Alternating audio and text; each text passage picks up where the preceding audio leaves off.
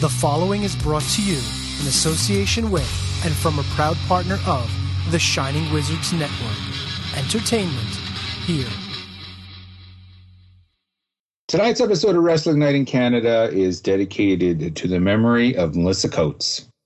You're listening to Wrestling Night in Canada on the Shining Wizards Network with your hosts, Matt Copper, Dustin Maruka, and Snowy White. What's up, everyone? Welcome to another exciting episode of Wrestling Night in Canada. I'm Snowy White. I'm Matt Copper. I'm Dustin Maruka. Hey, bros, what's going on? Well, there's a lot going on in the world of wrestling. Some firings, some results, etc. But as far as real life goes, can't really complain at this point. Everything's opening back up, and everyone's getting their pokes, and there's light at the end of the tunnel. A week, I can see it. I can see it myself. I'm about a week and a half now before I get my second poke, and then I don't know, we might have to do one more episode over the Skype like this, or maybe, depending on how schedules are, maybe this is the last one. Who knows, yeah. Over the cell. I'm itching to get back down in the Matt Cave and into your home studio and do this proper. It's been way too long. I think we had like that first kick-ass episode, and then I think it was like 2 or 3 episodes, and then it was like, oh, the Corona thing. No, I don't even think it was that. I think it was literally just the first one, and then it was like, oh, coronavirus. What the hell? Yeah. but we made do. It lasted a hell of a lot longer. I mean, we thought it would, and we hoped that we thought it was going to, but we persevered, and things are only going to get better from here. Before we get on with the grunt, as my dad would say, there is a couple things. Unfortunately, we do have to acknowledge the loss of some people within the pro wrestling world. First off, Sabu's manager, Melissa Coates, she unfortunately passed away. I don't think they gave any reason or anything as to why or anything, but she was just way too young as it is. I think she was only 50. Yeah, she was 50. Oh, wow. Yeah, which that's I'm 50, like that's. But something tells me she was living a lifetime a lot harder than I was. Yeah, I can only imagine, like, being a pro wrestler, you don't really, unless you watch, like, Dark Side of the Ring or, like, stuff like that, you really don't know, like, the trials and tribulations that these competitors go through outside or behind the curtain. Right. Well, it's like, I didn't know this, but Bayley's first match in wrestling altogether was against her. Wow. That's cool. Yeah, that's something. That's something for the trivia books, for sure. So that's too bad. Wrestling Night in Canada gives our condolences to the Coates family. That's too bad as well. Our condolences go out to beautiful Bobby Eaton and superstar Bill Dundee, because as well, we lost Donna Dundee Eaton, who was Bobby Eaton's wife and superstar Dundee's daughter. Yeah, that's too bad. And once again, probably a lot young. I don't know exactly how old she was, but she's definitely wasn't that time, shall we say. When they announced it, and I had kind of forgotten about it. Like I heard maybe about a year ago that Bobby Eaton's wife, was superstar Bill Dundee's daughter, and it just got me thinking about, imagine like you show up on your first date with this woman, okay, and you open the door and boom, there's superstar Bill Dundee. I was like, but I guess Eaton was probably in the business already for at least a couple years before meeting Donna and all that, so they really wouldn't have had that situation. But still, it's like imagine you you make a date with this girl and you show up and then boom, there's this huge wrestler. I'm not saying Dundee was huge. He was just a little guy, but it's the size of the fight and the dog, not the size of the dog in the fight. Right. All that, yeah. Which that's, I don't know why Dundee never really broke, in on a national level. Yeah, he was former AWA tag team champion with Jerry Lawler, and he had his managing gigs in WCW, but he was always a mainstay, a huge mainstay in the Memphis territories and the surrounding areas and all that. So, so we give our condolences to the Dundee and the Eaton family. That's too bad, but that's enough of that. Like you said at the top of the hot, Matt, you said we've got a lot to talk about. We got a packed show, a really cool turnbuckle talk, because it kind of all is related to Hell in a Cell. Which is, I believe, that just happened. The Hell in a Cell 2021 happened. When did it happen? On June 20th, it happened. Oh, okay. All right. For some reason, I was thinking yesterday, and I'm like, no. No. Okay. No. Yesterday it was raining in my basement. It wasn't. It wasn't Hell in a Cell. Oh, okay. All right. Okay. Yeah. Oh. Before what I want to do, I want to quickly share something with you guys that you're kind of you're going to get a kick out of this. This morning, before my work day started and all that, I took a little trip to the record shop. Okay, and I ended up buying a couple secondhand albums. I bought Rush's Moving Pictures. Oh, nice.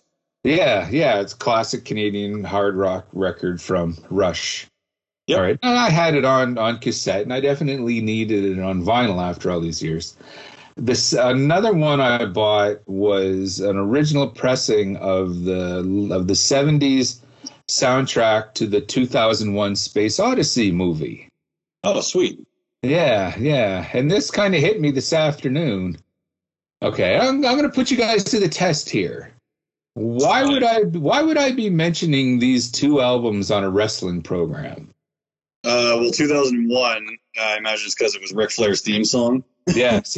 Also, Sprat Zarathustra was the theme that they used for 2001, but it's an old classical song, I think.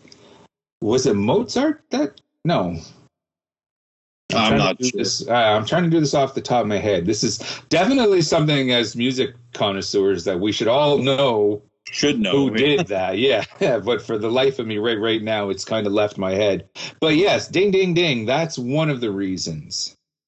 Okay, why Rush's Moving Pictures? Rush's Moving Pictures.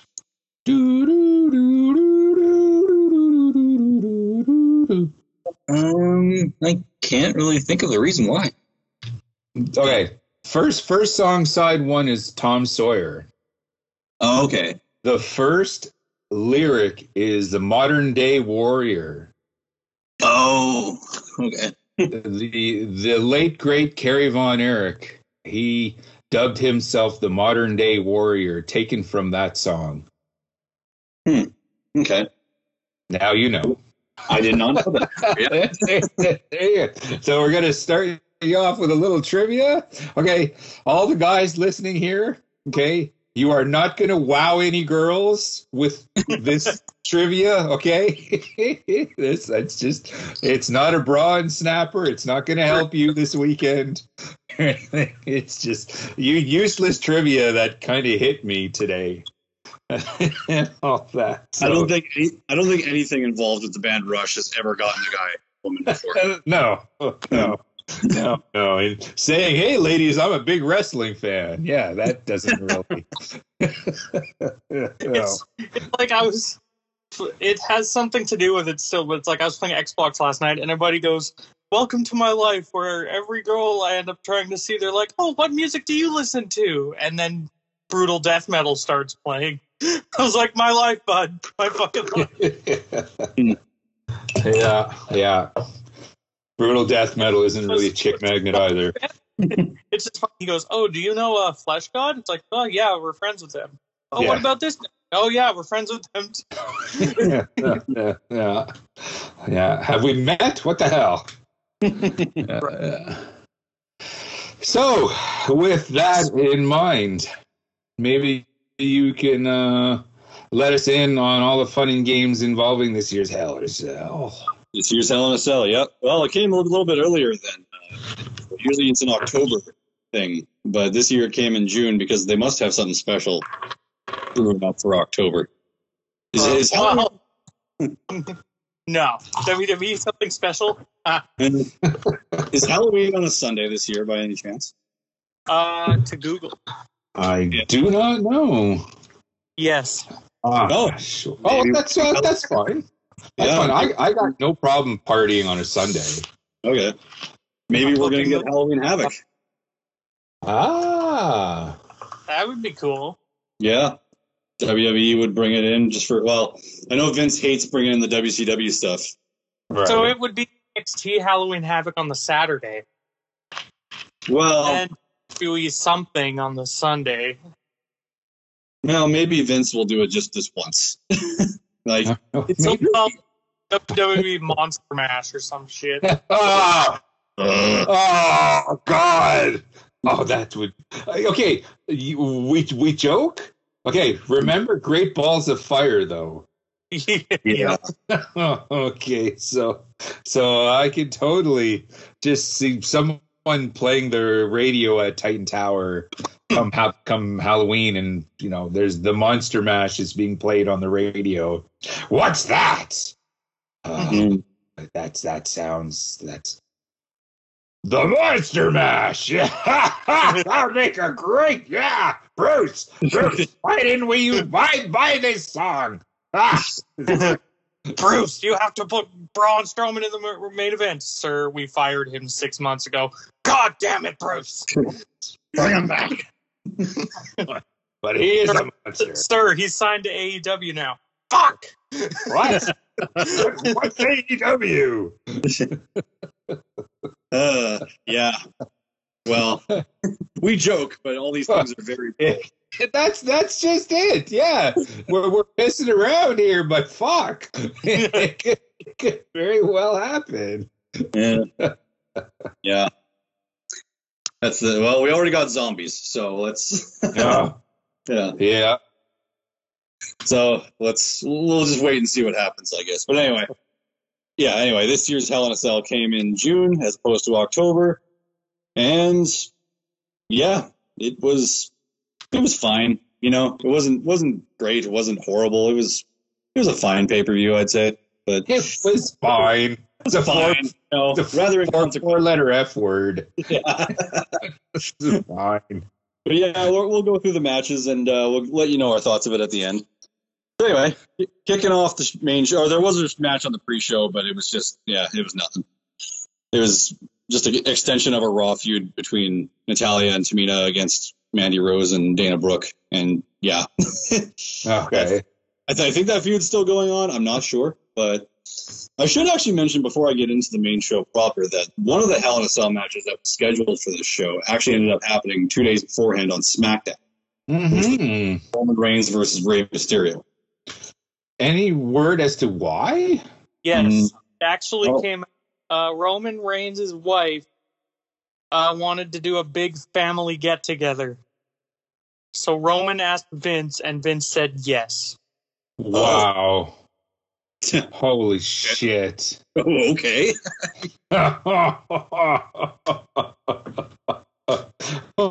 Okay, you're the golden boy, okay?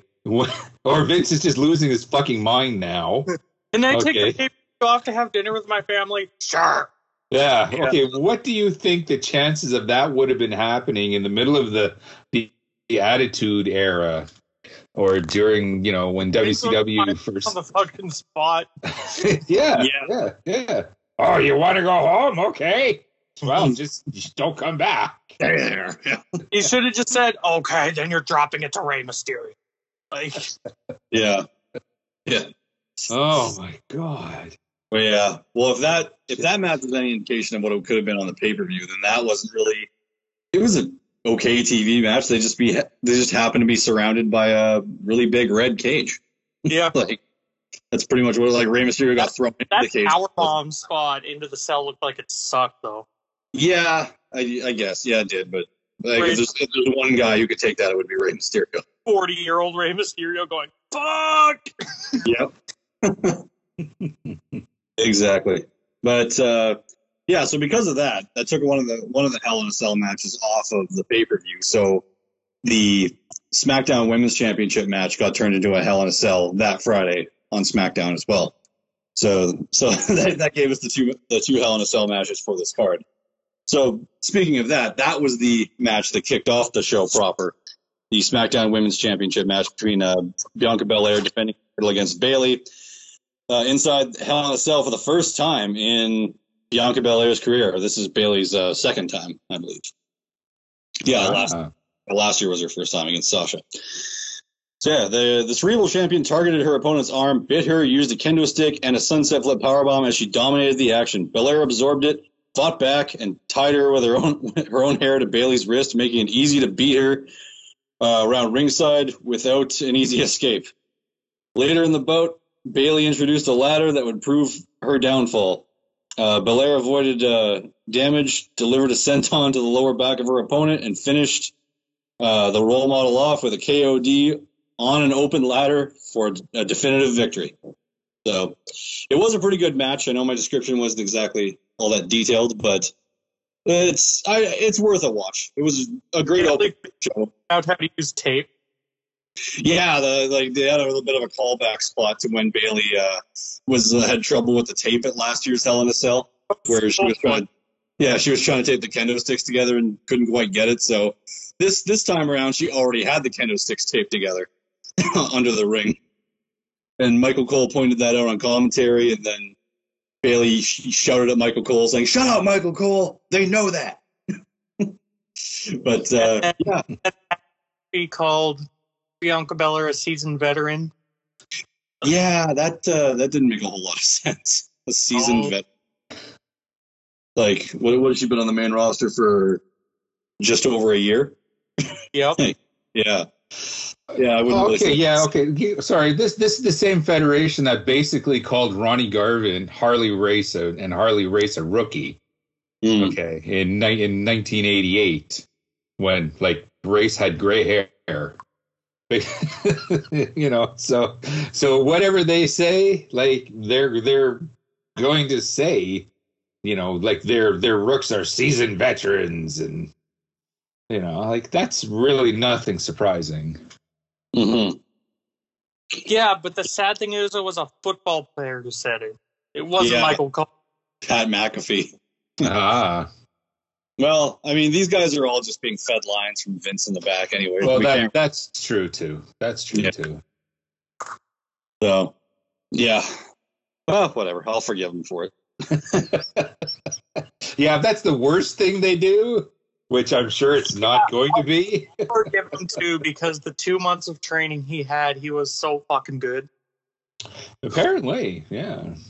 That match was great. Yeah, it was. Actually, surprisingly, like of all the celebrities, I think we discussed this on a previous episode. Of all the celebrities that come through, he's probably been one of the most impressive.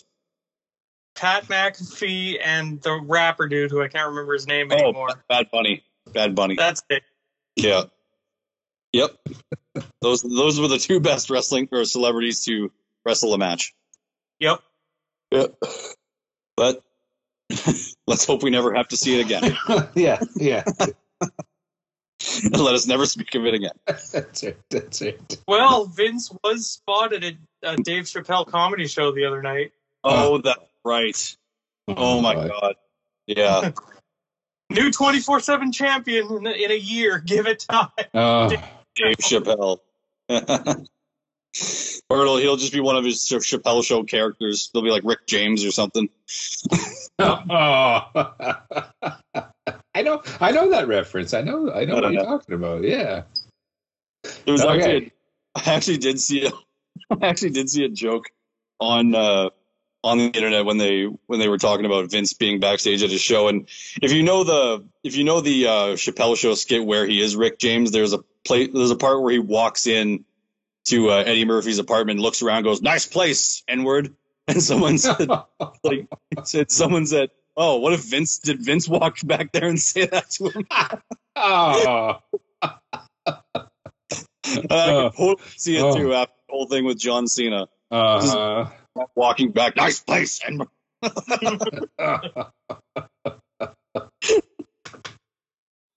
Wow. Okay.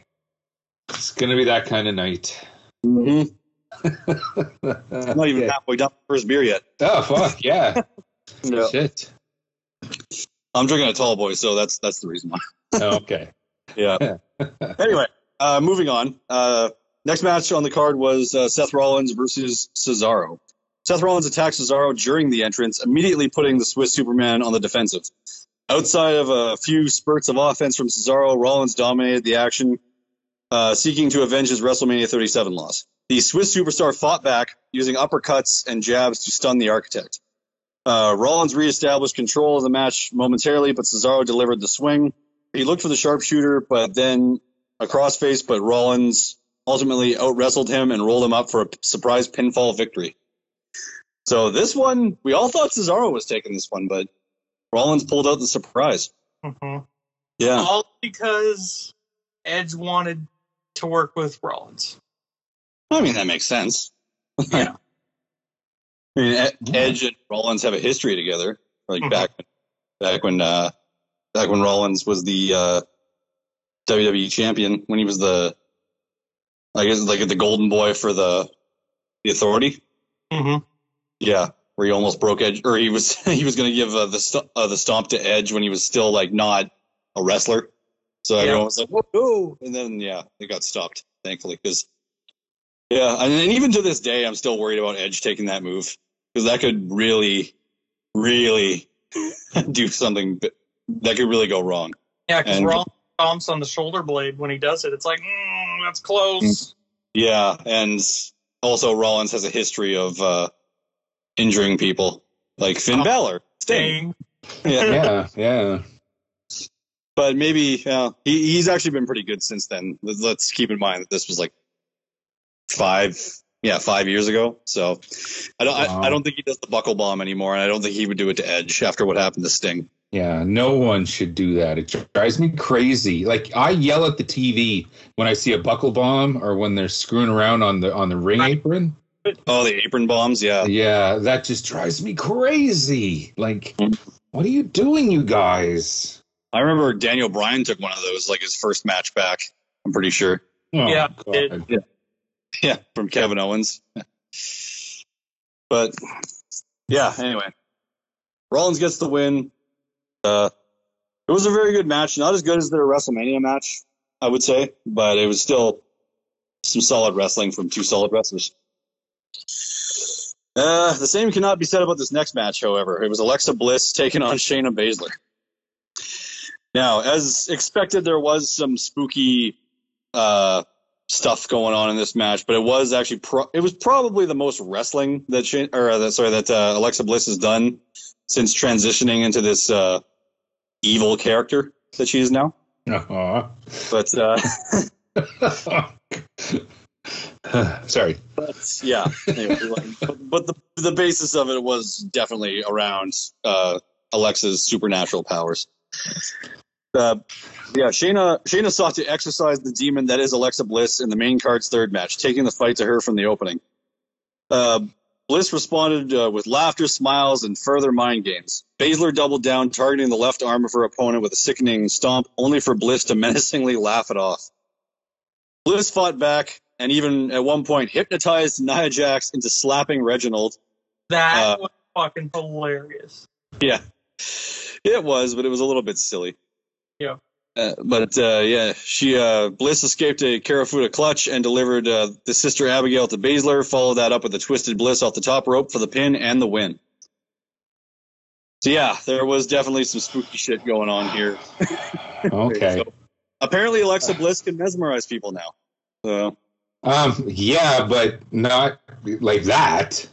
Like, yeah. I was going to say, she's been mesmerizing me since 2016. Yeah, pretty much, yeah. Okay, so she basically put the whammy on her opponent. Essentially, yeah. Okay, yeah. And are they wondering why no one watches wrestling anymore? Like, have they stopped to think about that at all? Probably not. Probably not. Which I guess maybe the next thing that we talk about a little later on is going to explain exactly why Alexa Bliss is putting the whammy on people. So I guess we'll save it for then. Yep. Especially after I've had a couple more drinks, because every time we talk about the WWF, I have this sudden desire overwhelming urge to pour another drink. Well, this episode is very WWF heavy. I'm pretty sure that's all we're talking about is WWF. So. Oh, God. Oh, wait a minute. Oh, God, you're right. Yeah, I am. Oh, jeez. Okay. God, it's going to be long. All right. All out can't. We should have talked about something to do with Impact on this episode, but oh well. Too late now. Yeah. Anyway, following up the supernatural silliness, we got another match between Kevin Owens and Sami Zayn. Honestly, I can never get sick of these two wrestling because they have such great chemistry together. Mm-hmm. And two good old Canadian boys. And I'm recording SmackDown on Friday just for that match. So. Oh yeah, their Money in the Bank qualifier. Yeah, it's a last man standing. Oh, that would actually be good. I might have to tune into SmackDown then. Very nice. Okay. On to this match. The never-ending feud between KO and Sami Zayn wrote its latest chapter on this Sunday night. KO, still reeling from the Nigerian nail he endured at the hands of Commander Aziz Friday on SmackDown, found himself on the defensive through much of this the early portion of this match. Owens nursed his arm, speculated to be a shoulder or wrist injury by the commentary team, essentially making him a one-armed man in a fist fight. He would mount one valiant offensive, but the bloodied Zayn sprinted across the ring and delivered the haluva kick for the pin and the win. Yeah, as I said, these two always have such entertaining matches because they work so well together because they know each other. They've known each other since they started wrestling. They're best friends. So in real life. And, yeah, that's right. Yeah. They always put on great promos together. They always have great matches. They trust each other to the end of the world. And this match, some of the shit they were doing to each other on the indies, it's guys, the fuck. Yeah. The legends of Kevin Steen and El Generico. Oh, definitely. El Generico's retired in Mexico. Oh, of course. How silly of me. Or is that just a conspiracy theory? Yeah. Conspiracy theory until they let go Sami Zayn. Yeah, maybe Sami Zayn's going to go crazy with the conspiracy theories, and that'll be the El Generico coming out of retirement. That'd be cool. And then he can team up. Yeah, but then WWE try and take the El Generico name, so that shouldn't happen. Oh, yeah. Yeah, that's true. The shit they're doing with Keith Lee right now is... Yeah, it's a real fucking name. Come on. How do you do that to someone's real name? Cody Rhodes was a different story a little bit, but because that's not his actual last name, but still, how do you? It's the guy's real name. There's gotta be that, isn't there? You would think that they couldn't legally by law. Because what did the Ultimate Warrior do? Richard Hellwig changed his name legally to the Warrior, and the WWF couldn't do shit about it because that's his legal name. Right. Oh yeah, he was just the Warrior when he was in WCW. Right. Yeah. And then all of his subsequent appearances afterwards and all that.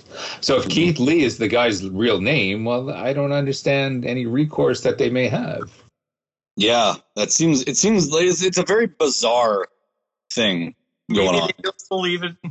This is going to sound stupid, but it also sounds like a Vince McMahon thing.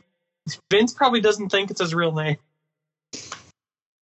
Or maybe he just likes the idea of owning this guy. Yeah, that's entirely possible too. Like, Like, I hate to say it. Yeah. I mean, like, at the end of the day, all the WWE superstars are just Vince McMahon's toys that he. Oh, gets. yeah. Uh-huh. And when he's sick of them, he just throws them out. Yeah, just like when a child gets tired of his Christmas toys and all that. And Yep. they just end up going back into the closet and all that until the new ones come in. Well, that's wrestlers' careers in McMahon land. Yep. One day you're Woody being played with all the time, and then Buzz Lightyear comes in. That's right. That's right. That's exactly it. That's a good analogy, dude. Right on. Yep. Disney analogies, gotta love them. Anyway, continuing on. Next up was the Raw Women's Championship match. Rhea Ripley defending against Charlotte Flair. The most devastating loss of Rhea Ripley's career obviously happened at WrestleMania 36 during the lockdown era last year when she lost the NXT Women's title to Charlotte Flair. And Sunday she had the opportunity to avenge that defeat and retain the Raw Women's Championship against the Queen. Flair cheaply used the women's title before the bell to distract Ripley and seize control from the opening bell. She predictably targeted the knee of her opponent, absorbing every burst of offense that the Nightmare mustered, and executed a picture-perfect standing moonsault. Ripley fought back, but the Queen caught her with a drop kick to the knee and sent her into the ring steps. A figure four followed, but the champ fought through the pain. The Nightmare then used a piece of the announce table to blast Flair in the face, calling for a disqualification. So, yeah. Charlotte wins by DQ.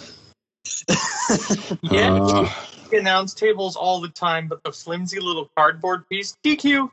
Oh, yeah. Orton drops people on their head on that fucking thing every day. Yeah. How many times did Randy Orton slam the Singh brothers into that thing when he was feuding with Jim Hall? Every chance he got. Yeah.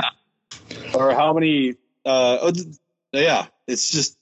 I've seen so many people go through the announce table during a regular match, and everyone's just like, "Oh, why'd you do that?" It's like an arm bar. Yeah. And Rhea hits her with a cardboard piece, and they're like, "That's solid steel." Yeah. Meanwhile, it's flopping around. Wow. But, yeah, so it was kind of a disappointing end to this match that had a lot of potential to be great. I figured that was going to be the show stealer. Happening again. Add Money in the Bank. Yeah, they are wrestling again at Money in the Bank. So because technically Charlotte didn't lose. Oh no, technically she didn't lose. But that's the shit she pulled. She's like, yeah, I wasn't pinned and I didn't tap and blah blah blah. And technically I won. So where's my rematch? Like Charlotte. Yeah. No. Well, maybe that's how they're booking it. Yeah, apparently it is. I didn't watch Raw after, but yeah, apparently that's how that was the logistics behind it. So we get yet another match between Rhea Ripley and Charlotte Flair. But all right. It's the first pay-per-view match back in front of a crowd, so we'll see how the crowd reacts to it. See if they're as sick of it as I am. We'll see if the crowd boos when Charlotte probably will win. Yeah. Well, whatever. Yeah, time will tell. And now we come to our main event. Dun dun dun. It is the second Hell in a Cell match of the night for the WWE Championship. Drew McIntyre challenging the almighty Bobby Lashley. If Drew McIntyre loses this time, he can never challenge for the WWE Championship so long as Bobby Lashley holds the title. Ah. Yeah. So, okay. Yeah, so the WWE champion Bobby Lashley and Drew McIntyre went blow for blow early and often in this Hell in a Cell main event, with their battle confined to the Vince titular match. The Almighty utilized MVP's walking cane as a weapon, while McIntyre shook off its effects and delivered a spine-shattering air raid crash on the ring steps. The Scot followed with a reverse Alabama slam, driving his opponent's face first into a steel chair. He escaped a desperate hurt lock attempt and downed the champ for a 2 count. Lashley answered by shoving the stairs into the challenger, which drove him into the side of the cage. Later, a referee bump led to another official unlocking the door and entering the structure, only for MVP to follow and break the pinfall attempt. Now locked in the cage with a vengeful babyface, he ate a Claymore kick from McIntyre. MVP then popped up later in the match as McIntyre was about to deliver the finishing blow to Lashley, holding McIntyre by the foot and allowing Lashley to score a cheap roll-up for the pin and the win. Bro, what do you... Okay, so why did this have to be in the cage, in the Hell in a Cell? Like, why? Yeah. I don't know. And, I mean, I guess it was technically a better ending to a Hell in a Cell match than The Fiend versus Seth Rollins, but okay. But a cheap roll-up. Yeah, that's just, I don't know. I haven't seen it, but just going by your description and all that. The match itself was great. It was like a knock him out, or knock him down, drag him out brawl between two big Haas fighters. I was entertained throughout most of the match, and then that ending happened. And I was like, oh, that's it. Okay. Yeah, pretty much. It's like, it's over? What? Yeah. And then I was expecting someone to come out like Lesnar. I was expecting Lesnar to return at that point and set up some Lashley. But Lesnar will probably show up at Money in the Bank. Yeah. After they sacrifice Kofi to Lashley. Yep. Lashley beat Kofi in 9 seconds, and Brock goes, "Fuck you." Yeah. Fuck you, I got him in 8. I'm better. Well, that is the rumored SummerSlam main event, or one of the main events, is Bobby Lashley versus Lesnar, which they've been wanting to do for a long time, or at least Bobby Lashley has wanted for a long time. But Brock doesn't want to be in the title scene anymore, so hopefully Lashley beats him. Yeah, that would really put over Lashley huge as champion if he beat Lesnar at SummerSlam. Yeah. That would be, the only reason why I would really want to see that is if Lesnar actually passed out to the Hurt Lock. That would be something huge. Yeah, or because you bring Lesnar back just to win it and hold it for a month or whatever, and then there would be a riot. Okay, if Lesnar ever wins the title again, and there's only smart fans left watching wrestling, okay, nobody wants Lesnar. Anyone that gives a shit about Lesnar have given up on wrestling a long time ago. Yeah, he's the reason. He's also the reason for a lot of ratings on any episode of Raw that he happens to be on. So, but there's no long-term advantage of having Lesnar. No, not at all. For what they pay him and what he brings in, he doesn't move the needle. Anything. If they let Brock do what he was doing in 2002, 2003, when he would actually fucking full on go, then fine. Yeah, that was a different Brock Lesnar though. Yeah. He actually wanted to be there. He wanted to give a shit. His matches with Kurt Angle are all-time classics. But that Lesnar doesn't exist. The Big Show were fucking great. Yeah, that's true. But that Lesnar doesn't exist anymore. We're not going to see this Brock Lesnar ever attempt to do a shooting star press or anything outside of a German suplex or an F5, really. Brock Lesnar wants $500,000 for giving somebody one F5. Yeah, exactly. But I don't know. Well, I guess we'll see what happens in the coming weeks. Raw is halfway over right now, and I have no intention of watching it. Yeah, Watched it, yeah. Red hurts my brain. Yeah. Well, after you were giving me updates on last week's episode, I was like, ooh, I'm glad I am not watching this. Remember how I said Doudrop turned on Eva Marie? Sorry, Piper Niven turned on Eva Marie. Yes, Viper. Yeah, they just want a tag team match. What? I think they did that backwards. Yeah. So, aren't they supposed to turn on each other after? Right? Huh. And they beat Asuka and Naomi. It's like,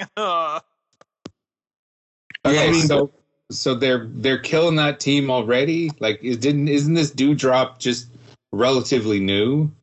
well, it's Piper Niven. She's been around the world. Basically. Okay, yeah, but she's just she just showed up in WWE recently, right? Yeah, as Eva Marie's cohort minion sidekick. Right. And then last week she turned on her, and now this week they're teaming again. It's like, Vince.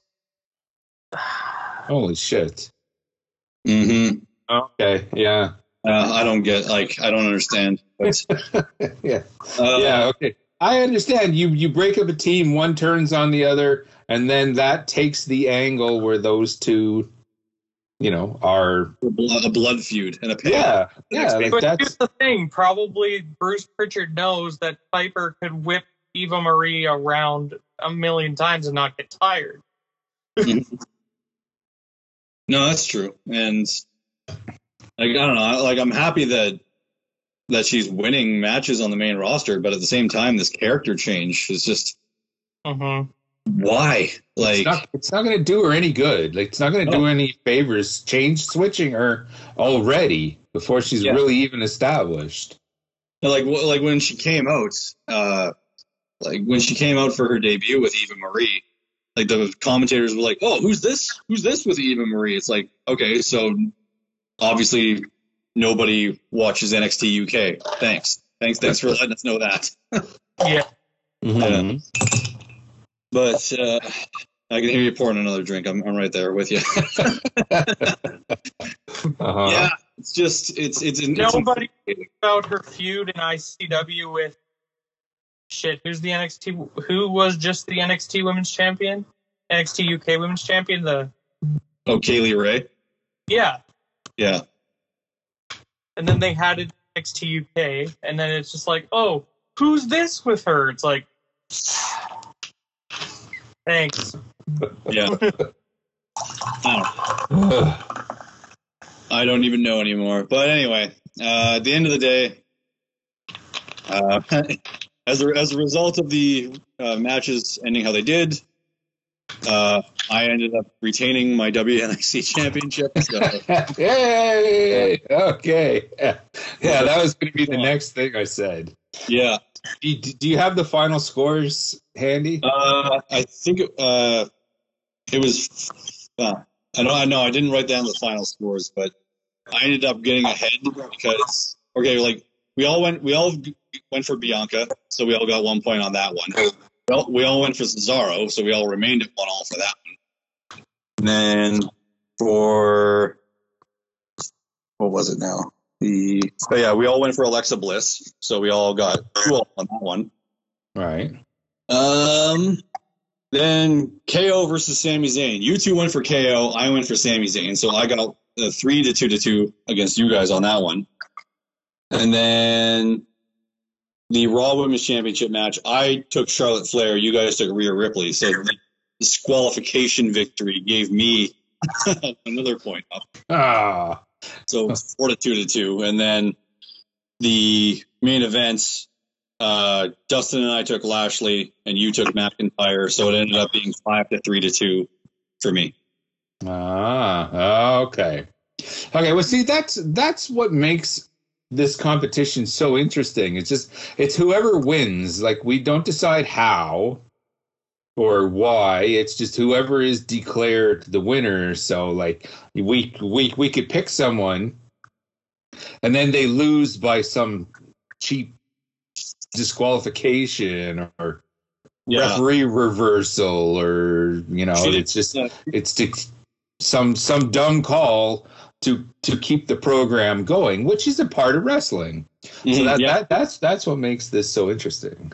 Yeah, so Charlotte didn't win the title, but she technically got the victory. So that's Right. Like I'm happy that Rhea's still champion, but at the same time, I'm happy that I'm still champion. There you go. There you go. So, as is tradition on Wrestling Night in Canada, Hell in the Cell 2021. Horns up, horns down, horns in the middle. Middle. Yeah, I'm gonna give it horns in the middle because like the matches were good, but the outcomes were so inconsequential. It just nothing mattered. Like nothing mattered. Like nothing. Like that's just basically all I can say is like no storylines really progressed. It's just nothing really happened. You know. So yeah, you had a hard time caring. Yeah, but I will say though, like based on our predictions, like who we picked and like how the card was structured, I'm glad that the 3 matches that we all picked the same person were first, and then the other 3 matches where we all picked someone different was last. Right. Made for some anticipation towards the end. Yeah, for sure. Yeah, rather than knowing who won like halfway through the fucking card. Right. Yeah. Well, enjoy your spotlight in the sun now. Yes, I know I said it that way. Enjoy it now, my friend, because that title's coming home. Back to Snowy Land next time. What's the next? Do we have an Impact pay-per-view we can do predictions for? Yeah, I believe. What is it? Slammiversary. Yeah, I think this weekend coming up. Oh, okay. All right. Yeah. Well, we'll talk over that, and we'll post our predictions on the old Facebooks, and we'll. I'm defending my title earlier than I thought I was, but a fighting champion fights when he has to. So that's right. That's right. And so, like I said, the world's going to be opening up for me soon here. So I'm finally going to be able to reclaim my belt in person when that time comes. So you're so sure, are you? Well, yeah. Come on. Okay. Well, maybe Dustin will pull out another upset. There we go. Yes, someone is due, Ducky. Come on, man. The first time we come back to, where both of us are allowed back at your place, Snowy's like, I'm going to win the belt. I beat him by 1. It'll be Impact or NWA or something, which is supposed to be my strength. Yeah. Okay. And one of you guys are going to beat me by 1. You. And it'll be because of a technicality. Oh, yeah. It's exactly what I said. The thing that makes it so damn interesting is the thing that's going to pull the rug out from under me. Mm-hmm. Yeah. Well, either way, I look forward to it. Yep. Look forward to it. So congratulations, my friend, but shine it up because I'm coming for it next time. All right. Well, it'll be here waiting for you. Yeah. Well, not waiting, or there is a waiting line in the unemployment line right now for some ex-WWE wrestlers, unfortunately, because it seems once again a lot of people were on the chopping block. Yes, I believe it was round 3 this year so far. Wow. Like I remember the good old days when it was just they just let a bunch of people go like once a year right after WrestleMania. Yeah, and all that, but now it's like 3 this year. Mm-hmm. Wow. Oh. Okay, well, I'm to believe though that a majority of these were from 205, correct?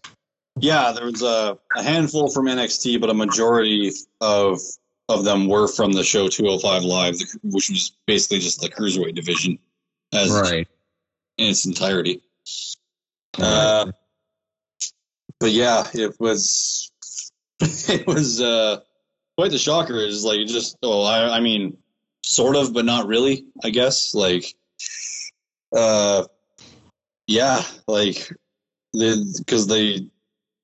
all of a sudden it was just like you were getting the news reports saying like, oh, these 2 guys are gone, and then half an hour later, and these guys are gone. Like. And these 10 guys. And then we were like, oh, here we go. As soon as there were 4 gone, we're like, oh, just wait. Yeah. Fuck, another. Another guy. Oh, they just took that guy up behind and shot him. Holy shit. Yeah, exactly. And like a lot of these guys didn't really get a chance to like really shine outside of 205 Live, because there's like a pretty thick glass ceiling on that show. Uh-huh.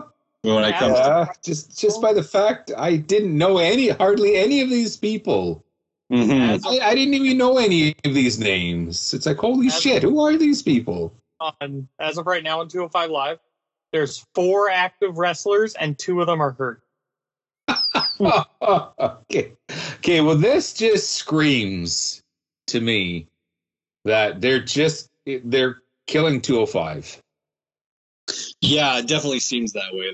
They're just giving the show the axe, and it's like it's just another. It's a continuation of WWE cleaning house in what we're suspecting to be a future sale. Mm-hmm. So every time this happens, it's just kind of it's just like it becomes more and more evident. Right.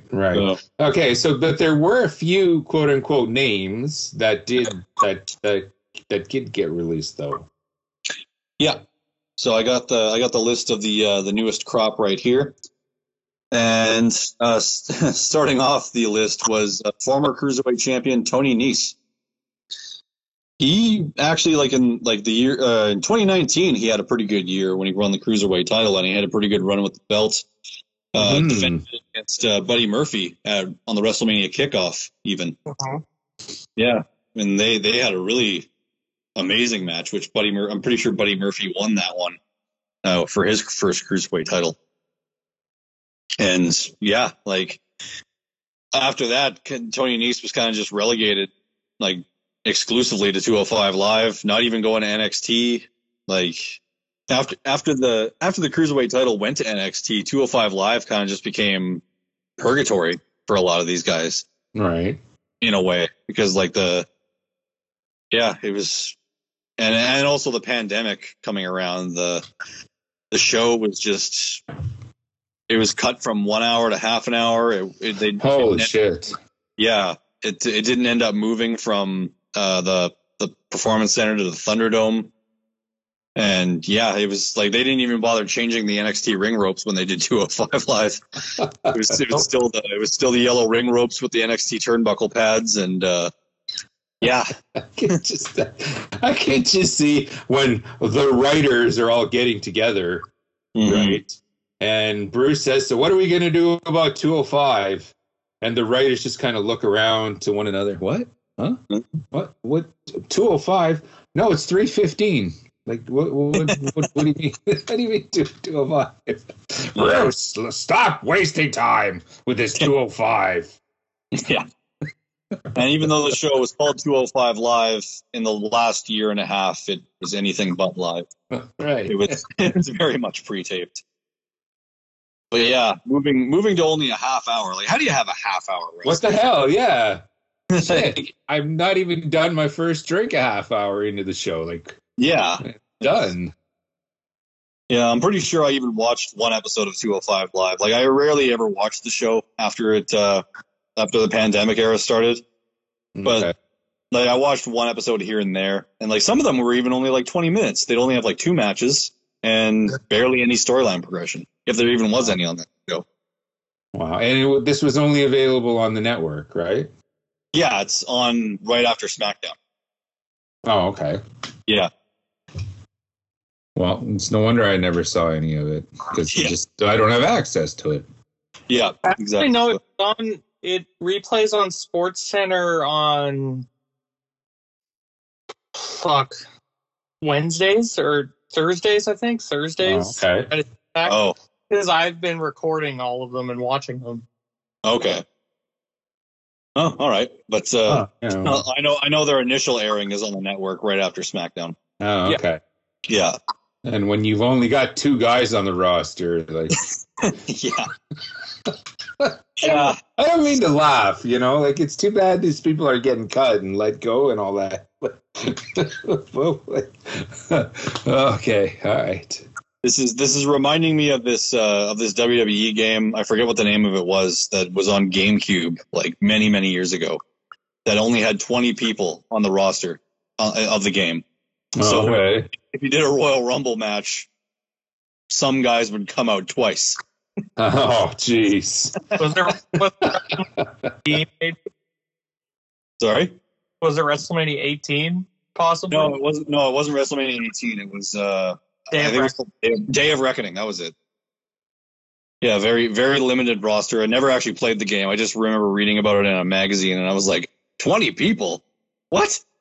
How do you have a game with 20 people? But yeah, so this is what 205 Live has become. As of now, it hasn't been officially canceled. So it's like, all right, you got 4 guys, unless a bunch of NXT guys go over there for a show. Right, Rich. I don't see that happening. So No. before my head hits the pillow tonight, I'm going to check to see if 205 Live has been axed. Been axed. Okay. If anything, they'll probably move the 4 guys to NXT. Yeah, Mhm. that's fine. And then just get rid of 205 Live entirely. Yeah. Well, if this is it, then 205 Live, we hardly knew ye. Yeah, I can literally say that. Yeah. Okay, but didn't like Fandango or some other guys got released? Yeah. So there was Tony Nese, there was Arya Daivari, who was a 205 original. He was actually he had been on for quite a while. Mm-hmm. And then there was Fandango and Tyler Breeze, who were part of the NXT roster. They got released, which was they were a comedy duo, but they were also really good at wrestling. And they just had an NXT tag title run too, like 3 months ago. They did. It was a very short run, and then they lost him to Imperium, I think. Yeah. Okay. Yeah, but they were a part of the main roster for a little while on SmackDown and Raw, and they had this segment called the Fashion Files, which was it was a comedy sketch. But I'll be honest, I loved it. I'll be honest. Both Fandango and Tyler Breeze had amazing comedic timing, and yeah, that's like the one thing I'll miss about them is it was kind of a guilty pleasure of mine. Was their comedic timing and their really good chemistry together, and their theme song was catchy. Yeah, but it's looking as though Tyler Breeze said he doesn't know if he'll ever wrestle again after being released from WWE. Wow. Yeah, which is a shame because when he made his NXT return initially solo, when he had his little feud with Velveteen Dream feuding for the North American title, they actually put on a really good match at a takeover when that happened. And I thought he was like poised to be like a NXT mainstay, but then he reunited with Fandango, and yeah, they had their little title run, and then they were off TV for a while, and yeah, now they're gone from the company altogether. Wow. It's unfortunate. And also Fandango, like, talk about a guy who like had an amazing debut and then just kind of fizzled into mid or undercard purgatory, because I'm pretty sure he beat Chris Jericho at a WrestleMania one time. Yep. Yeah. Like they were giving him the push, like they were doing something with him, and then it's like they kind of forgot all about him, and you know. Yep. And everyone was fandangoing, what they called it. Oh, when they were doing like the pointing their fingers in the air.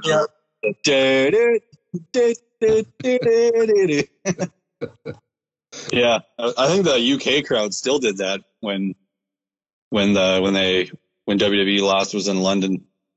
It's like, yeah, the UK crowd really gets into it a lot more than the American crowd, I've noticed. That's why I love it when WWE goes to England, which I haven't seen in so long. It's been too long, and I want to see it again, just for the crowd. That's the tour for late fall, apparently. Are they doing Raw and SmackDown? Yeah. Okay, well, then I will tune into those Raw and SmackDown just for the crowd. You want to know who's not on the posters? Who? Drew McIntyre. What? What? Yeah, that's okay. They bring in guys like Davey Boy Smith for the European tours and all that back in the day, because he's going to sell out Wembley Stadium and Wembley Arena, and he's going to be over big all throughout the UK. Yeah, hey, Drew McIntyre is going to be the fuck. Yeah, Drew posted on Instagram, like, I'm not announced from that tour on that tour, but I'm sure I'll be there somehow. I hope so. Yeah, like that'd be foolish on the company's part. Promote, like. All right. Okay, but yeah, Okay. long story short, yeah, Fandango, Tyler Breeze are gone. Tyler Breeze may not wrestle again, which is a shame because he's a really good wrestler and a good old Canadian boy. That's right on, for sure. Three For sure. Canadian boys got released. The Bollywood boys, who are the Singh brothers.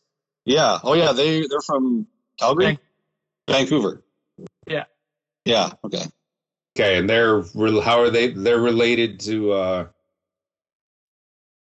They're not. I don't know if they're related. Are they related? They're not related at all to Gamma Singh, are they?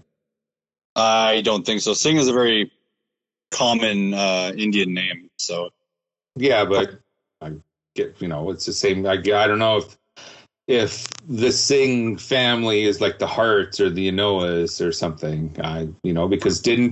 Because they on Impact they brought Gamma Singh back because he's the legit uncle of. Was it? Who was it now? Isn't it Jinder? Jinder Mahal. Oh, okay. No, shit. I see. I'm not prepared for this at all. This is all off the top of my head. But the Impact had a tag team that were they not the legit. Okay, like I said, the top of my head obviously is not working here. No. I'm not. At the end of the day, I'm not sure if they were even really brothers. Oh, okay. Yeah. Okay. Or if they were just paired together because they were both East Indian. But, okay. Well, at some point we have to do a turnbuckle talk on Gamma Singh. Okay. Let's put it that way. At some point, hopefully before he leaves us. Right. Okay. But yeah, Bollywood boys, they were pretty entertaining. They were when they were still just the Singh brothers when they were on SmackDown with Jinder Mahal. Like I mentioned earlier, when Randy Orton was just like smashing them constantly into the announce table, and they would take bumps like champions. Like I think at one point, one of them fell off the Punjabi prison, like through the announce table, like when Randy Orton knocked him off. So yeah, Randy Orton put those two through the ringer, I guess you could say. Yeah. But yeah. Kids are tough. Yeah. Well, remember that one time? I don't remember which brother it was when he threw him and he legit landed on his head, and you could see Randy's face kind of go like, ugh. Oh, yeah. I don't remember which one it was either. Yeah, but you could tell Randy's face was like, oh, fuck. Yeah, like, oh, please don't be dead. Yeah, pretty much. Yeah. But, yeah, it's kind of a shame they were relegated to 205 Live, because they could have brought a lot of, like, they are really good wrestlers, and they could have brought something to the tag team division, but I guess that's kind of a lost cause. I realize that. Tag team division? Yeah, it's exactly my point. Okay, sorry. I was actually doing some research here on the Bollywood boys, and those are the two guys that Randy Orton beat the snot out of them at ringside and put one through the table. Yeah, flipped him over, and he had that look like, ugh. Yeah. We were literally. Okay. We were literally just talking about that. Yeah. Oh, okay. Sorry. Yeah. Sorry. Okay. Because I'm kind of going into business for myself here, because you have me thinking about who these guys were. Okay, I did not know this, but this is really cool. Early in their careers, they did Tony Condello's Death Tour in Manitoba. Oh, they did. Yeah, so they have their ties here. Oh, well, that's cool. Well, maybe we'll see them at an indie show here once the world opens back up. I would be down for that, guys, for sure. Yeah, maybe we can have them on the show. Who knows? Right on. Okay. Yeah. Right on. Yeah. Okay. Sorry. As I was saying to Dustin, I was like, they could have been really good addition to the tag team division, but then I realized as I was saying that was kind of a lost cause on the main roster. There is no tag team division. Yeah. And they could have potentially had some great matches on NXT as well, but I guess Vince and Hunter couldn't really find much to do with them. Oh well, their loss will be someone else's gain, I'm sure. Right. Yeah, which that's kind of what I want to get into. Who else was on the list? We had August Gray, who was in Evolve, I believe, before he was signed with WWE. And he had been signed to WWE for just under a month, just over a month. Mm-hmm. Poor guy. Yeah. And then Everrise, who just re-signed a contract the day before. Yeah, Everrise on NXT, and they were in a feud with Hit Row, even like on their most recent episode. So now I guess that's over. I guess Hit Row moves on to another feud, but yeah. Wow. And Marina Shafir, who is Roderick Strong's wife. Yeah, that's another thing. Roderick Strong just came back on NXT this past week, and now he finds out that his wife doesn't have a job. That sucks. That sucks. Yeah, for lack of any better term. Yeah, it sucks. Like, I can't imagine being in this situation now. Like, mm-hmm. And a thing came out too. Marina even said apparently there was another guy who got released too, the Trios or whatever his name is. I don't know how to pronounce it. Oh, Arturo Ruiz. That's it. He was told he was going to be joining Diamond Mine later, and so was Marina. Oh, okay. Well, who is Diamond Mine right now? It's just it's Roderick Strong, Tyler Rust, and who was the third guy? I don't remember his name. Okay. I know that Malcolm Bivens is their manager. Yeah. So I'm looking forward to seeing where that's going tomorrow. But yeah, I feel really bad for both Marina and Roddy because like Roddy's got to be in a very precarious situation, having just come back to TV and like obviously he can't quit the company, or I guess he could, but if he quits the company, neither one of them in the family are going to be making money. Yeah. Oh, I know all about like half your paycheck disappearing because the company you're working with has to let you off and all that. That's happened more than once to both either me or Mrs. Snowy and all that. Like it's a fact of life, and it sucks, man. Yeah. Yeah, it is. But well, I guess I know she's getting paid for the next 3 months until her non-compete runs up. But as far as she goes, I don't think I can see her joining another wrestling promotion. Probably going back to MMA would be her most likely scenario. Oh, okay. Yeah, if she shows up. I don't know if she was in. I can't remember if she was in UFC. I think she was. Okay. Yeah, or she could show up in Bellator if Bellator has a women's division. But yeah, that's where I see Marina Shafir showing up. Is back in mixed martial arts. Yeah. Okay. But I guess we'll see. Yeah. But ultimately, yeah. Okay. Yeah. This other guy that we mentioned just now, Arturo Ruiz. Sorry, Arturo Ruiz. There. It's easy for you to say. Yeah, apparently not. I don't even know if I pronounced it correctly on the last time. Anyway, I honestly don't know anything about this guy. I've heard the name a couple of times, but I can't put a face to his name if I tried, which is unfortunate. And I don't mean that to be insulting. I'm just right. You can't know everybody. Yeah, exactly. Like, do you know anything about him, Ducky? Nope. No. Well, sorry, Arturo. we don't mean to be dicks, but we hardly knew ye. Yeah, we didn't know ye whatsoever. That's right. All right. Next on the chopping block was Kurt Stallion, who was another signee who was only signed like a month ago, I believe. Yeah, he was just on NXT. Yeah, he was. Yeah, I do remember him being on there a couple of times. Yeah, do you remember his name on the Indies, or was he always Kurt Stallion? Let me go on Google right now. Okay. So is this guy Italian? Kurt Stallion? Yeah, please tell me he's not. I don't think he is. Okay. That's just a reference, from the Italian Stallion, which was which was Rocky, like the real Rocky, the movies.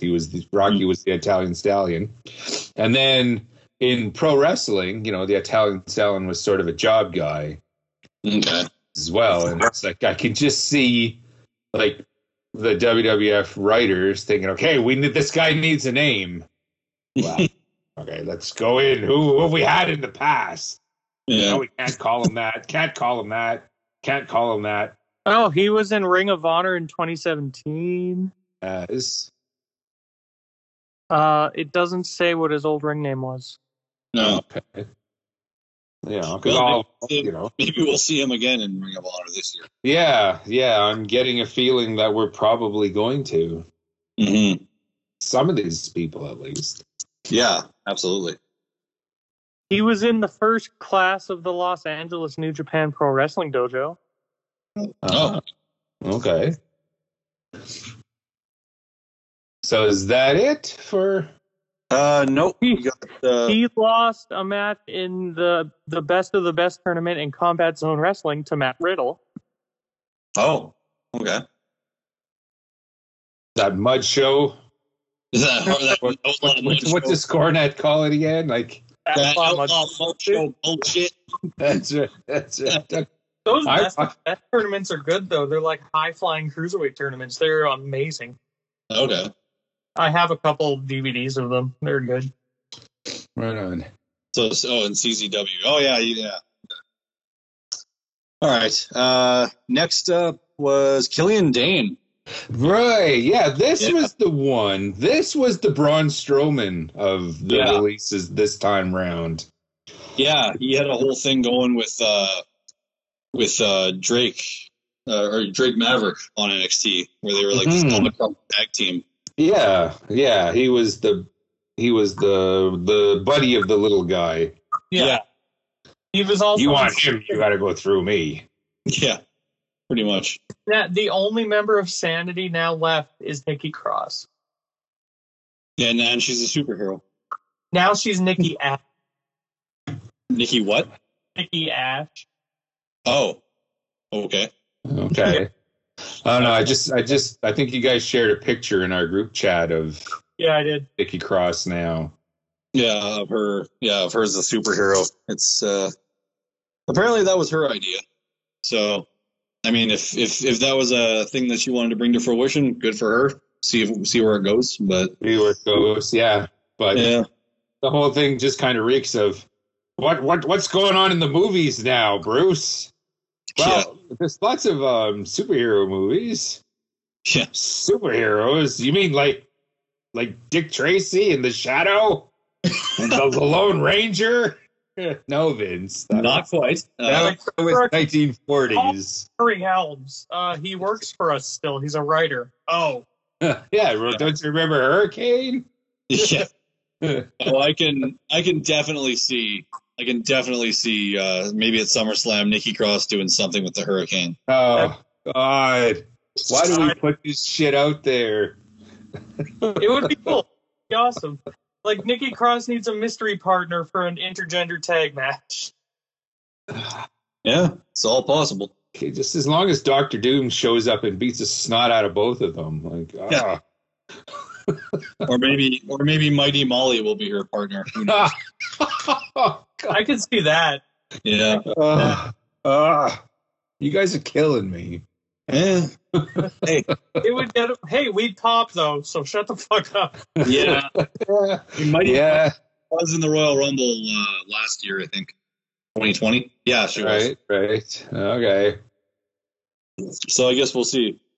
I could just picture it now coming out and Michael Cole doing his "Oh my!" WWE Hall of Famer, Mighty Molly, and etc. So yeah, but Killian Dane being gone from NXT, that was a real shocker because I did like his program with Drake, but at the same time now, like Killian Dane and Alexander Wolf are both out of WWE. They both could potentially go to Impact and rejoin with Eric Young. Yeah. Yeah, once he comes back from injury, and they could either join Violent by Design or they could just form like a new Sanity, because with Eric, is Eric still on TV or is he like out right now? Yeah, no, they're on Impact. Okay. Eric Young, yeah, I know he's got a torn ACL right now. Okay, but he's at least doing promos and all that. I haven't seen Impact the last couple weeks. Okay, I haven't watched much of any current wrestling in the last couple of weeks, actually. Kind of with the switching because of the hockey playoffs and all that, and yeah. You know, it's been making things kind of difficult for me outside of the NWA, which it's on Tuesdays, and I can watch it any time after that. I don't have to be right then and there. Right. So I haven't really caught much current wrestling the last couple of weeks, but I believe, Young is still cutting promos with them. Okay. Well, I mean, I wouldn't mind seeing a reunion between Dane Wolf and Eric Young. I mean, that would be, because Sanity never really got off the ground on the main roster. There was such a force in NXT, and then they said, "Oh, they're getting called up to SmackDown." And I was like, "Oh, okay, let's see where this goes." And then I waited, and I waited, and I waited, and nothing happened. That's kind of what I wanted to do as well. If we're done with the, that's like the Roderick Strong, Marina Shafir conversation. Now Killian's out of work and Nikki's working. Oh yeah. That too. Oh, okay, they're a thing? They're married, yeah. They're married. Oh, okay. Yeah, that's sort of a thing, yeah. Yeah, it's kind of. Yeah. Yeah, I there's this woman in my life for the last 32 years. Yeah, I kind of got a thing with her. Yeah. You've mentioned it once or twice. That's right. That's right, yeah. She's a real person. We have to meet her. So, was that everyone? Well, there was one more, and it was an actual, not a superstar or anyone on TV. It was actually a writer who has had a bit of an online presence after a quote that she shared. Whoa! Yes, yes. Yeah, she goes by the name of Kenneth Mobley. I believe that's how you pronounce her name.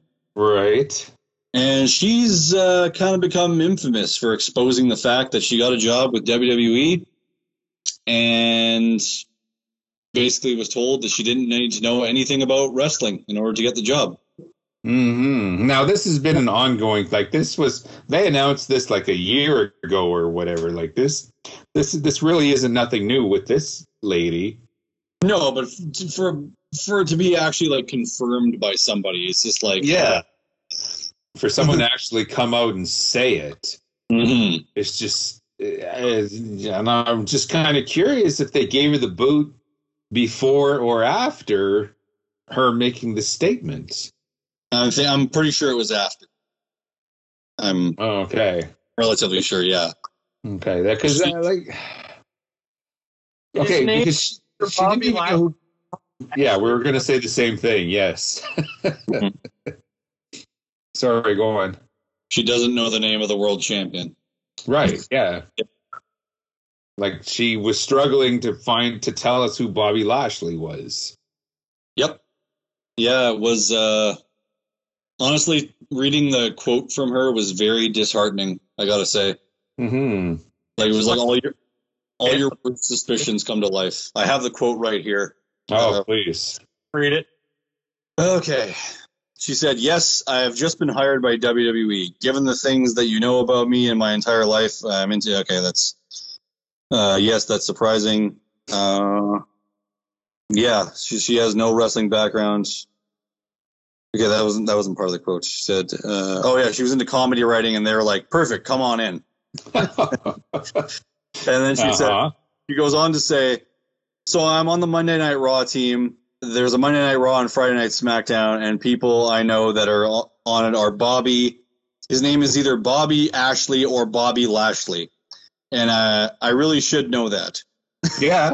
he's he's like this giant black guy, and he and the people who are part of his crew, I know that they call, or at least as of last year, they called themselves the Hurt Business. Yeah, the Hurt Business. They wear suits and they're like, we're cool. Yeah. Wow. Mm-hmm. So yeah. So this is why, you know, Alexa Bliss is putting the whammy on people. This is why Morgan Rose was having the dream sequence. When this is the thing that when I finally said, okay, I'm done with the WWF. Oh, you mean Mandy Rose? Mandy Rose, yes. Yeah. Like she had this dream sequence, which was a parody of Phoebe Cates's famous scene in Fast Times at Ridgemont High when what's his name was in the bathroom. No, he was coming out of the water. He was coming out of the pool. Or wasn't she coming out of the pool?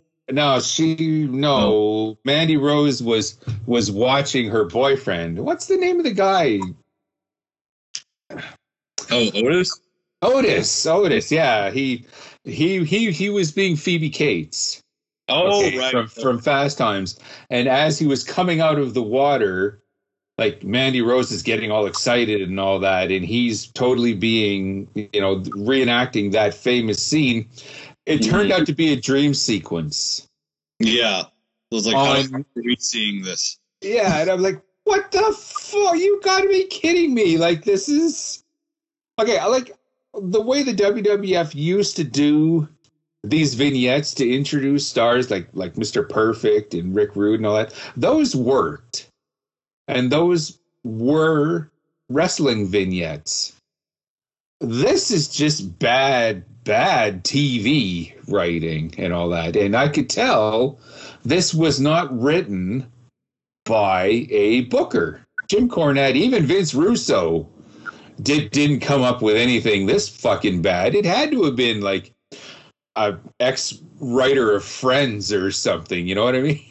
Mm-hmm. Like that was the thing that I finally said, okay, you know what? I'm tapped. I'm tapped. And so that was so when Kenice here came out and exposed all this to something we already knew, I immediately thought of that. It's like, well, okay, she's probably responsible for that. Mm-hmm. Okay, rant done. I'm coming down off the snowballs. No, it's a fair assessment. When I read that, I thought I was reading like I was like, no, this can't be real. And then I was like, oh shit, it is. for her to say, like, I skipped over that part in her quote where she said, they did not require me to know anything about wrestling, but I do have a background in film production and comedy writing. And yeah, that's when they said, perfect, come on in. Yeah. I guess the idea is to make it as sports entertainment as possible. And then Bruce and whoever else will be the ones to kind of take that idea and sort of make it pro wrestling. Mm-hmm. But obviously they're just coming up with shit that even a guy with the experience that Bruce Pritchard has, he can't work with this shit. Yeah. It must be so frustrating. There's no diamonds in that coal. There's not at all. Not at all. When the WWF is sold, okay, and it really doesn't matter, Bruce Pritchard retires, he is going to write one hell of a tell-all book. Mm-hmm. Okay, when he has absolutely nothing to lose, because I gave up on his podcast once he went back to the WWF, because it's like, okay, he's just going to toe the company line. Yeah. Okay, when there is no more company to toe, okay, the shit that's going to come out of that guy's mouth is just going to be wow. Yep. Okay, so out of all these people, just a quick idea here, guy like where would you like to see Tony Nese go? Tony Nese, I can see going to Impact, maybe even Ring of Honor. Ring of Honor is my idea too. Mhm. Yeah, I think he would be best be suited there. And I believe he's heavily connected.